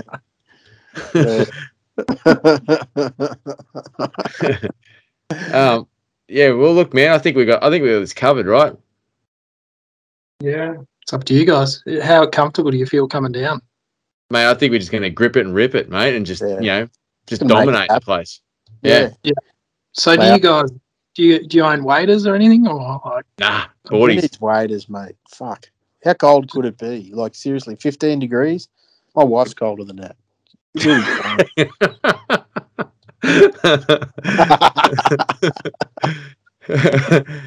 just picture a pillow flying through the room. You just said high velocity. Hey, that's a good question. Can you hire waders down there? Well, it'd be like having second-hand undies, wouldn't it? Oh, yeah. I think it'd be the equivalent of saying, "Oh, those vinyl jackets you got down there that you put on without a shirt on underneath. Can you hire them? That people walk around in all day." It's pretty rank. It's like asking an Olympian, "Can you wear their running shoes after they've just done a marathon?" Yeah. Yep. Is that a real thing? If we're going to talk about guides, we can. Yep. Yeah. What do you got down there? Who do you recommend, mate? I thought you were going to be our guide, Dan. Well, I am. Yeah, but no exchange of money that should be recorded on this podcast. Oh yeah. But for the sake of this podcast, you're our spiritual guide. Mm-hmm. Yeah, just a couple of beers my way. That's fine. Yeah. Svengali. That's the technical term. Yeah. Svengali was a chess player, wasn't he? He was very good. It was actually the Queen's Gambit was based on Svengali's mistress. Yeah. Really? Is that right? Yeah, true story. Yeah, Google it. Yeah. I enjoyed that. That was a good show. Yeah. The movie. I think it was a movie or a series. It was a series, mate. It's a Netflix series. Yeah. Oh, so not the chess move. The Netflix series was based on Svengali's mistress. Yeah. The Queen's Gambit. Yeah. I was kind of wondering how the chess move would have been based on someone, but cool. I got all excited because he sent me a message saying, "Hey, check out this Netflix series," and I thought it was going to be like a deep, dark URL that just went nowhere, but it was actually a good series. Just on that topic, it was fairly interesting. Yeah, I was lighthearted, and she was she performed at a high level despite her alcoholic demons. But yeah, it was good. It was pretty good. On the subject, though, of finding a little bit more interesting, do you have mates who send you distracting URLs at times? It sounds like you do. Yeah. I'll be in a meeting at work and I get a very out there sort of post to look at. Yeah. What sort of meetings do you have? Like, what brand of soy milk to get? The cinnamon's running out. We need some more. Yeah. Yep. Yeah. We have a meeting about a meeting usually. Yeah. Yeah. Right. Okay. Man buns can be worn a little bit higher this time. A bit more wax in the mustache. Yeah. You're not condescending enough to customers. Things like that. Yeah. Yeah. What sort of sim shirt I'm going to wear? Yeah.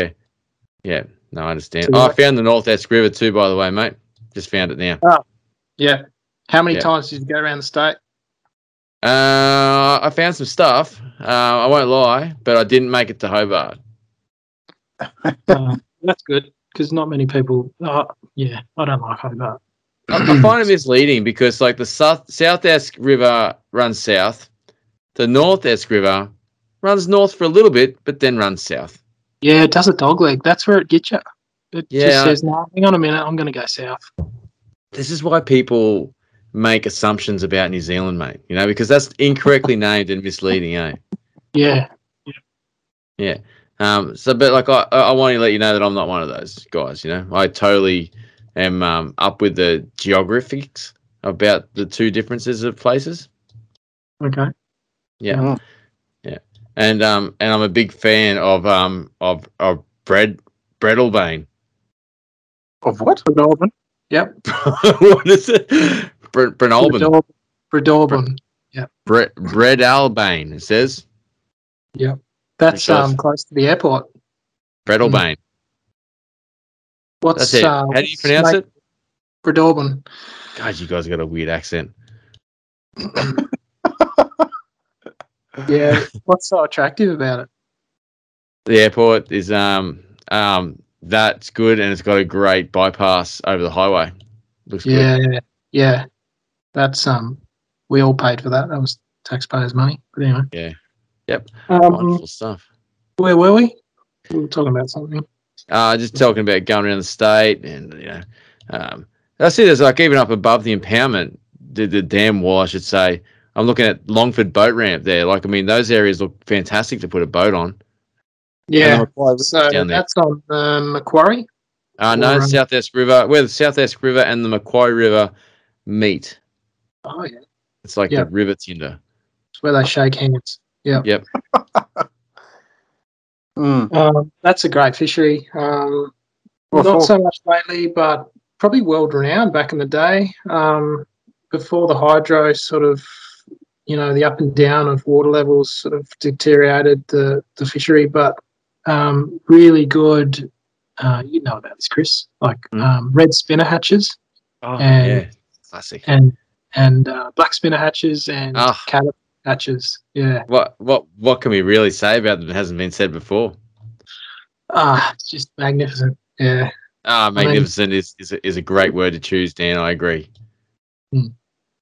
But it's kind of like, I imagine I've never, and I probably never will fish a chalk stream ever. Not because I don't want to, because I'll never get there because of money. But and the availability of leather patches these days as well. Yeah, you've got to really go through the Potter school and get your patch before you get to that. But, so you need to really give up your chamber of secrets to fish one of those rivers, I hear.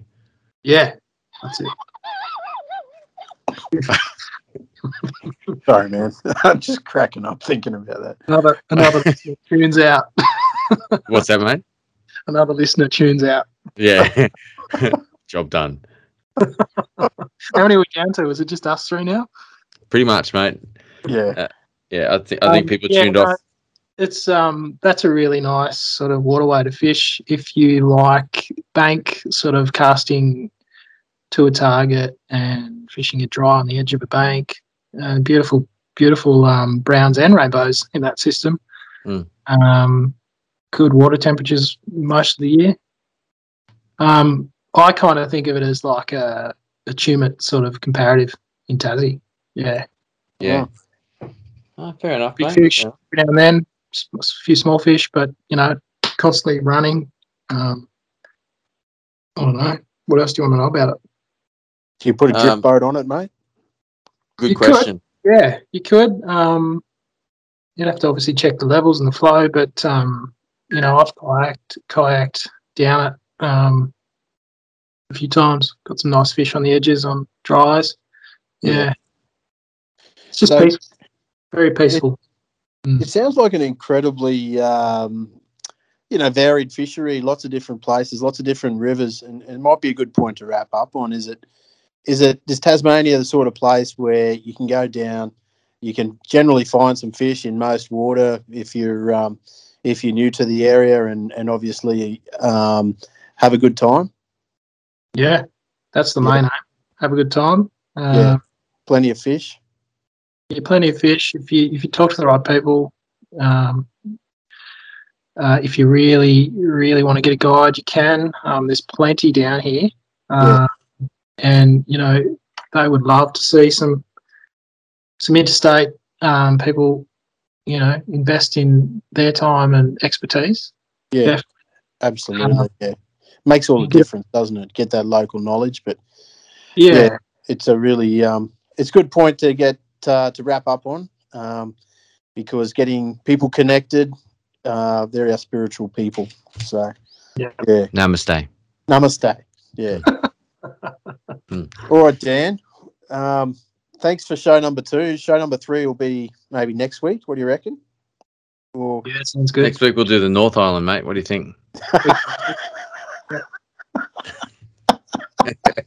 Where's the box of cigars that we have during this podcast? We had to cut them out, mate. It was budget things. Yeah. OH&S issues, mate. It turned the house into a Dutch oven and hard to put them through a mask. Yeah.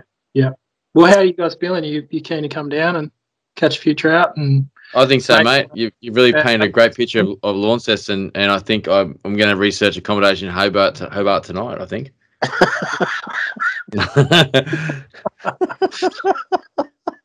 No, mate. There's a fly shop in Hobart without pictures on the front. That's fine. Well, I'd actually pay for the stopover, a late night stopover in Lonnie to make my way from Bredenberg Dale and get to the shop and put some facial hair on that aggressive head. Yeah. Thanks for your time, Dan. Always a pleasure, and we appreciate your ongoing support for the podcast. And look forward to catching you down there in Tasmania one day, mate. Yeah, cool. I'm looking forward to it. Thanks for having me. And, can't wait. Thanks, Dan. Man, really appreciate you making the time, dude. And I want you to shout out to my peeps there in Breddale as well, mate. That'd be great. All day. Your peeps. Dave over there in Bredsville, right? Bredsville, yeah, next to Evandale. Yep. Yeah, just up the road from Tip Topville. Fuck. All right, excellent, mate. We'll let you go. That's enough dad jokes for the night. Yep. Roger that. Let's wrap this puppy up. Yep. Here we go. Signing off. Ta-da, mate. See ya.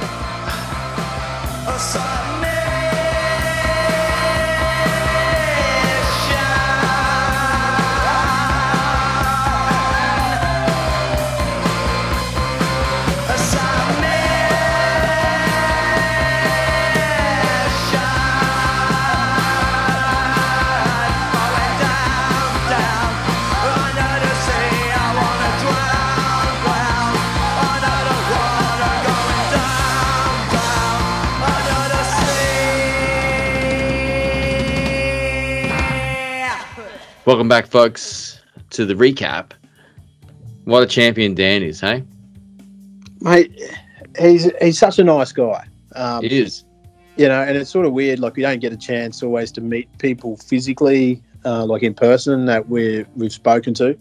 And then you talk to them, you only know them through the podcast or, literally through Skype or social media. Dan's a guy I'd love to meet. I love to meet and have a fish with. So I'm really looking forward to when we get down there to Tassie. Yeah, me too, man. Like, no, you're right, Dan. The thing is, like, he's very easy to get along with, and there was a certain amount of dicking around in that podcast because we like to entertain you, A, but B, Dan's the type of dude who can just simplify his fishing and could probably summarize where to go in 20 minutes. But for the sake of us providing entertainment for you guys every week, we decided to pad it out. And in our defense, although it was pointed out to me in the break that New Zealand is not Tasmania, which is genuine news to me, we didn't go down the track of, anything, having two heads or, marrying your sister or anything like that. So, in our defense, we did take the high road, and that was an honest mistake. I honestly thought, Kiwis, like the bird, the flightless bird was like a feathered penguin or something like that. I wasn't sure, but you know what I mean? Like, I don't mean any offense. It's not ignorance or anything like that. It's simply a case of mistaken identity. You believe me, Volts, right? I do believe you. It's very very sincere of you to admit that too, Chris. I don't feel as the need to pretend to be right here. I'm happy to admit that I was wrong.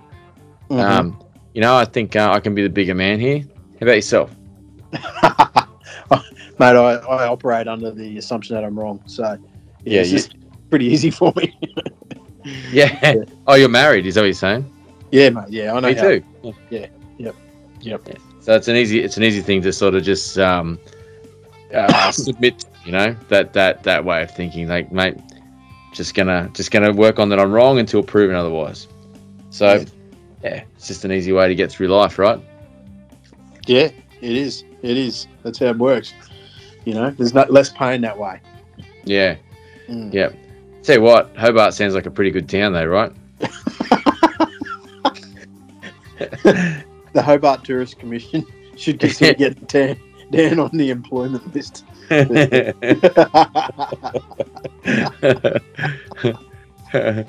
Oh man, Dan would be great to fish with one day. It's I had no idea we were going to talk so much about sea run trout in this show. Neither did I. And to me, that highlights how you could easily over prepare for some of these podcasts by going down, like doing your research on topics that you think they're going to talk about. You think that's the exact direction it's going to take. But when you sort of become blind to these sort of like side roads that pop up, like sea run trout, and you don't go down them. And that was really interesting. Sea run trout, I'd heard about them. I thought they were a bit of an enigma, like they're unpredictable when and where they'd show up. But yeah, I'm sure, talking to a knowledgeable local like Dan in one of those sort of spots that, obviously there's a fair few fishermen now, they can get their finger on the pulse of the movements of the fish. It makes the things a bit easier. What's the season for that, did he say? Oh, fuck. I think it was a little bit between now and the end of the year. So it's like a spring phenomenon. Yeah, I think so. Might be worth asking him.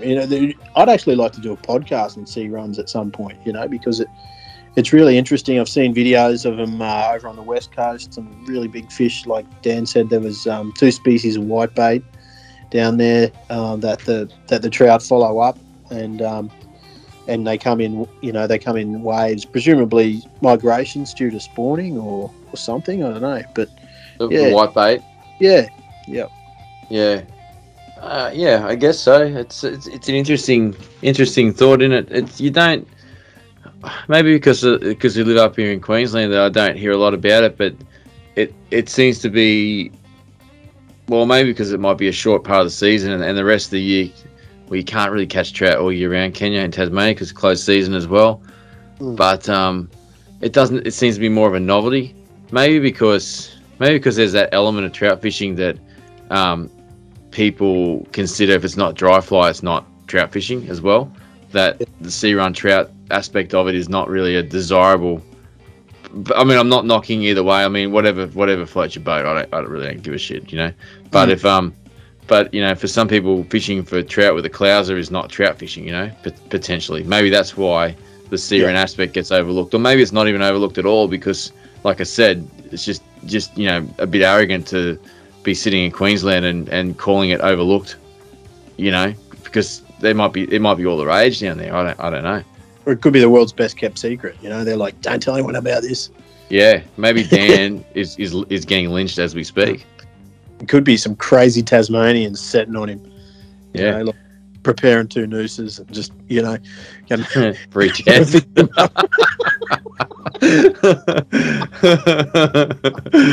Oh, sorry. I don't know what I just pointed that out as a reaction of shock that you actually said that. It would have been way cooler to just let that comment fly under the radar, but very clever, Volts.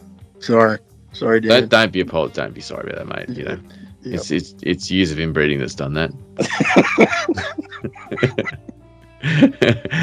It's not a new thing. Yeah, man. Well, it gets cold in Tasmania, Got to share a fire every now and again. Yeah, mate. Yeah, exactly. Yeah, sometimes it's just more of a hassle to get in the car and go to the neighbour's house than it is to stay home. You never know. Yeah.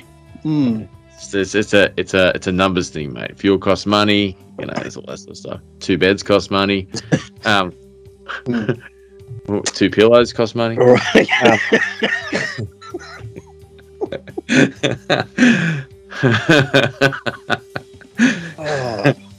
I did say we left out of the interview, right? Not the podcast. Oh man. Whoa. Fuck. Oh dear. So mate, I got to put the call out again for intros from people, Come on, dudes. Yeah. Don't even honestly, don't try to be funny. Just send us something, man. Like it's cool. Like it's just be like, my name's Dan Costelloe, and he is too, and this is the Intermediate Line. That was another 2-headed joke. You get it? Probably. Oh god, man, I'm tired. Me too. No, but I want to put out the call for that. Yeah. So yeah, send us intros, dudes. Please do it. Oh well, man. What do you got coming up? Not much, dude. Just work and stuff like that. That's pretty much it. Might try and get out and go fishing. But yeah, that's about it. Yeah. How about yourself? Nothing on a near. Nothing this week, mate. There's a bit on over the weekend, and work will prevent me fishing any other time. So. Yeah. Right. Yeah. Okay. Yeah. Oh, it's a bit of a shame, Vols. Coming into September, it's a very, very, very exciting time of year. So my head spins with in September, October, best time of the year. Anything could happen. Yeah, same here. I'm sort of banking my social capital for the good weather weekends. Undoubtedly, some more coming up, and hopefully we can do something. What do you reckon about maybe doing another vlog for the YouTube? Oh, I'd love to, mate. It'd be great. Yeah, be great, mate. It'd be really awesome. Shout out to the competitors of the North Queensland fly fishing tournament. That when this show goes, you may be listening to this whilst you're cruising the beautiful waters of the Hinchinbrook Channel. And if you are, good luck to your sport. And just wanted to mention that as well. Yep. Yeah, I think that's a good idea. Top people up there in North Queensland, and particularly the organisers of the fly comp up there. It's a standalone entity now, and those guys, they do a great job year after year running a slick event. It's fantastic. Hopefully we can have a chat to some of the guys about that. We might try and get a rundown as part of the podcast. Yeah, is that what you mean? Yeah, because it's quite. I've fished it a few times, always done bad, but it's quite exciting, the format of it. It is a true chest. It's a true test and a challenge to catch the most species, and you can't fluke that comp. You got to be sharp, and you got to know the fish you got to have good skills, and you got to know the location, and a healthy dose of luck on top of that, because there's so many good competitors who do tick all those boxes. So, yeah, good luck to you guys. Yes, mate, and I believe the Northern Territory comp's coming up soon too. That's not far away. Yeah, that's the Bino Challenge. Yeah, the Darwin Fly Riders comp. Yeah, the saltwater. They have two. They have the freshwater and the salt. Oh, so, okay. Yeah. Well, it's not the Corroboree one. That was earlier on in the year, right? Yeah, they normally have that at the end of the wet, like May-ish or something. Okay. After the runoff, yeah, so they can get out there. Yep. So it's got to be the Bino Harbour one then. I think so. Yeah. Maybe we can get someone on to talk about that comp before it happens, even. Yeah, that's a good idea. It's a bloody good idea. Rattle the tree and see who falls out, mate. Yep, I'm not gonna talk about the person, but I've got just the person in mind. Okay, good. I'll do my best to talent scout that person. Yeah. Look, if you're listening, person, we want to talk to you. This is you. Yeah. I don't think that person is listening, to be honest. I don't think they got electricity, but but I'm sure they've got a phone, and we'll work it out. Yeah. Yeah. Yep. Yeah. I think we'll probably hear the STD dialing code with that person. Actually, you know. Hey, did you hear Telstra are going to make those phone booths that we used to all pay 40 cents for? They're going to make them free soon, eh? Oh, really? Yeah, but there's fuck all left of them. I can only think about one or two in our estate. But yeah. Wow. Yeah, free public phone calls.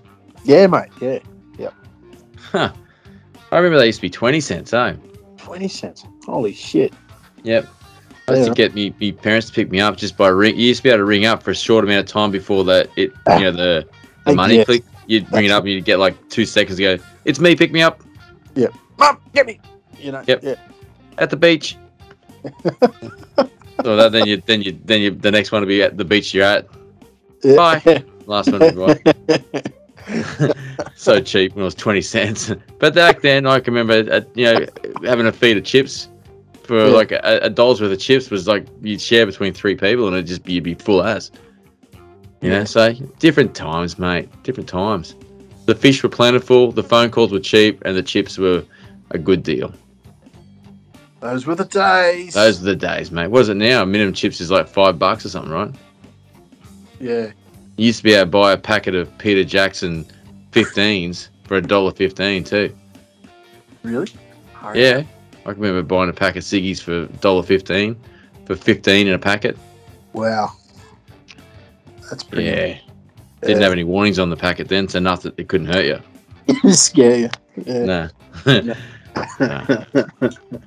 Anyway. So have you signed the petition to bring back Cracker Night or what? I'd sign that petition under 4 or 5 names, and even some of your Instagram identities, man. Oh, good one. Don't dare throw me under the bus with that, mate. As if I've got the time to run my business pages and have the time to scam my boss and have several pages. Yeah. You know, just saying. That was a poor red herring sport. We both know who it is. Yeah. We're coming for you. Yeah, we're not allowed to say his name anymore. He gets upset. Yep, we'll flush you out, dude. Yeah, we'll get you out, mate. We'll make it seen. That's for sure. Yeah. Yeah. All right, man. Well, let's put our detective skills to work off air. And you got a message for jet skiers or anything like that, mate? Live long and prosper. Yeah, live long and prosper.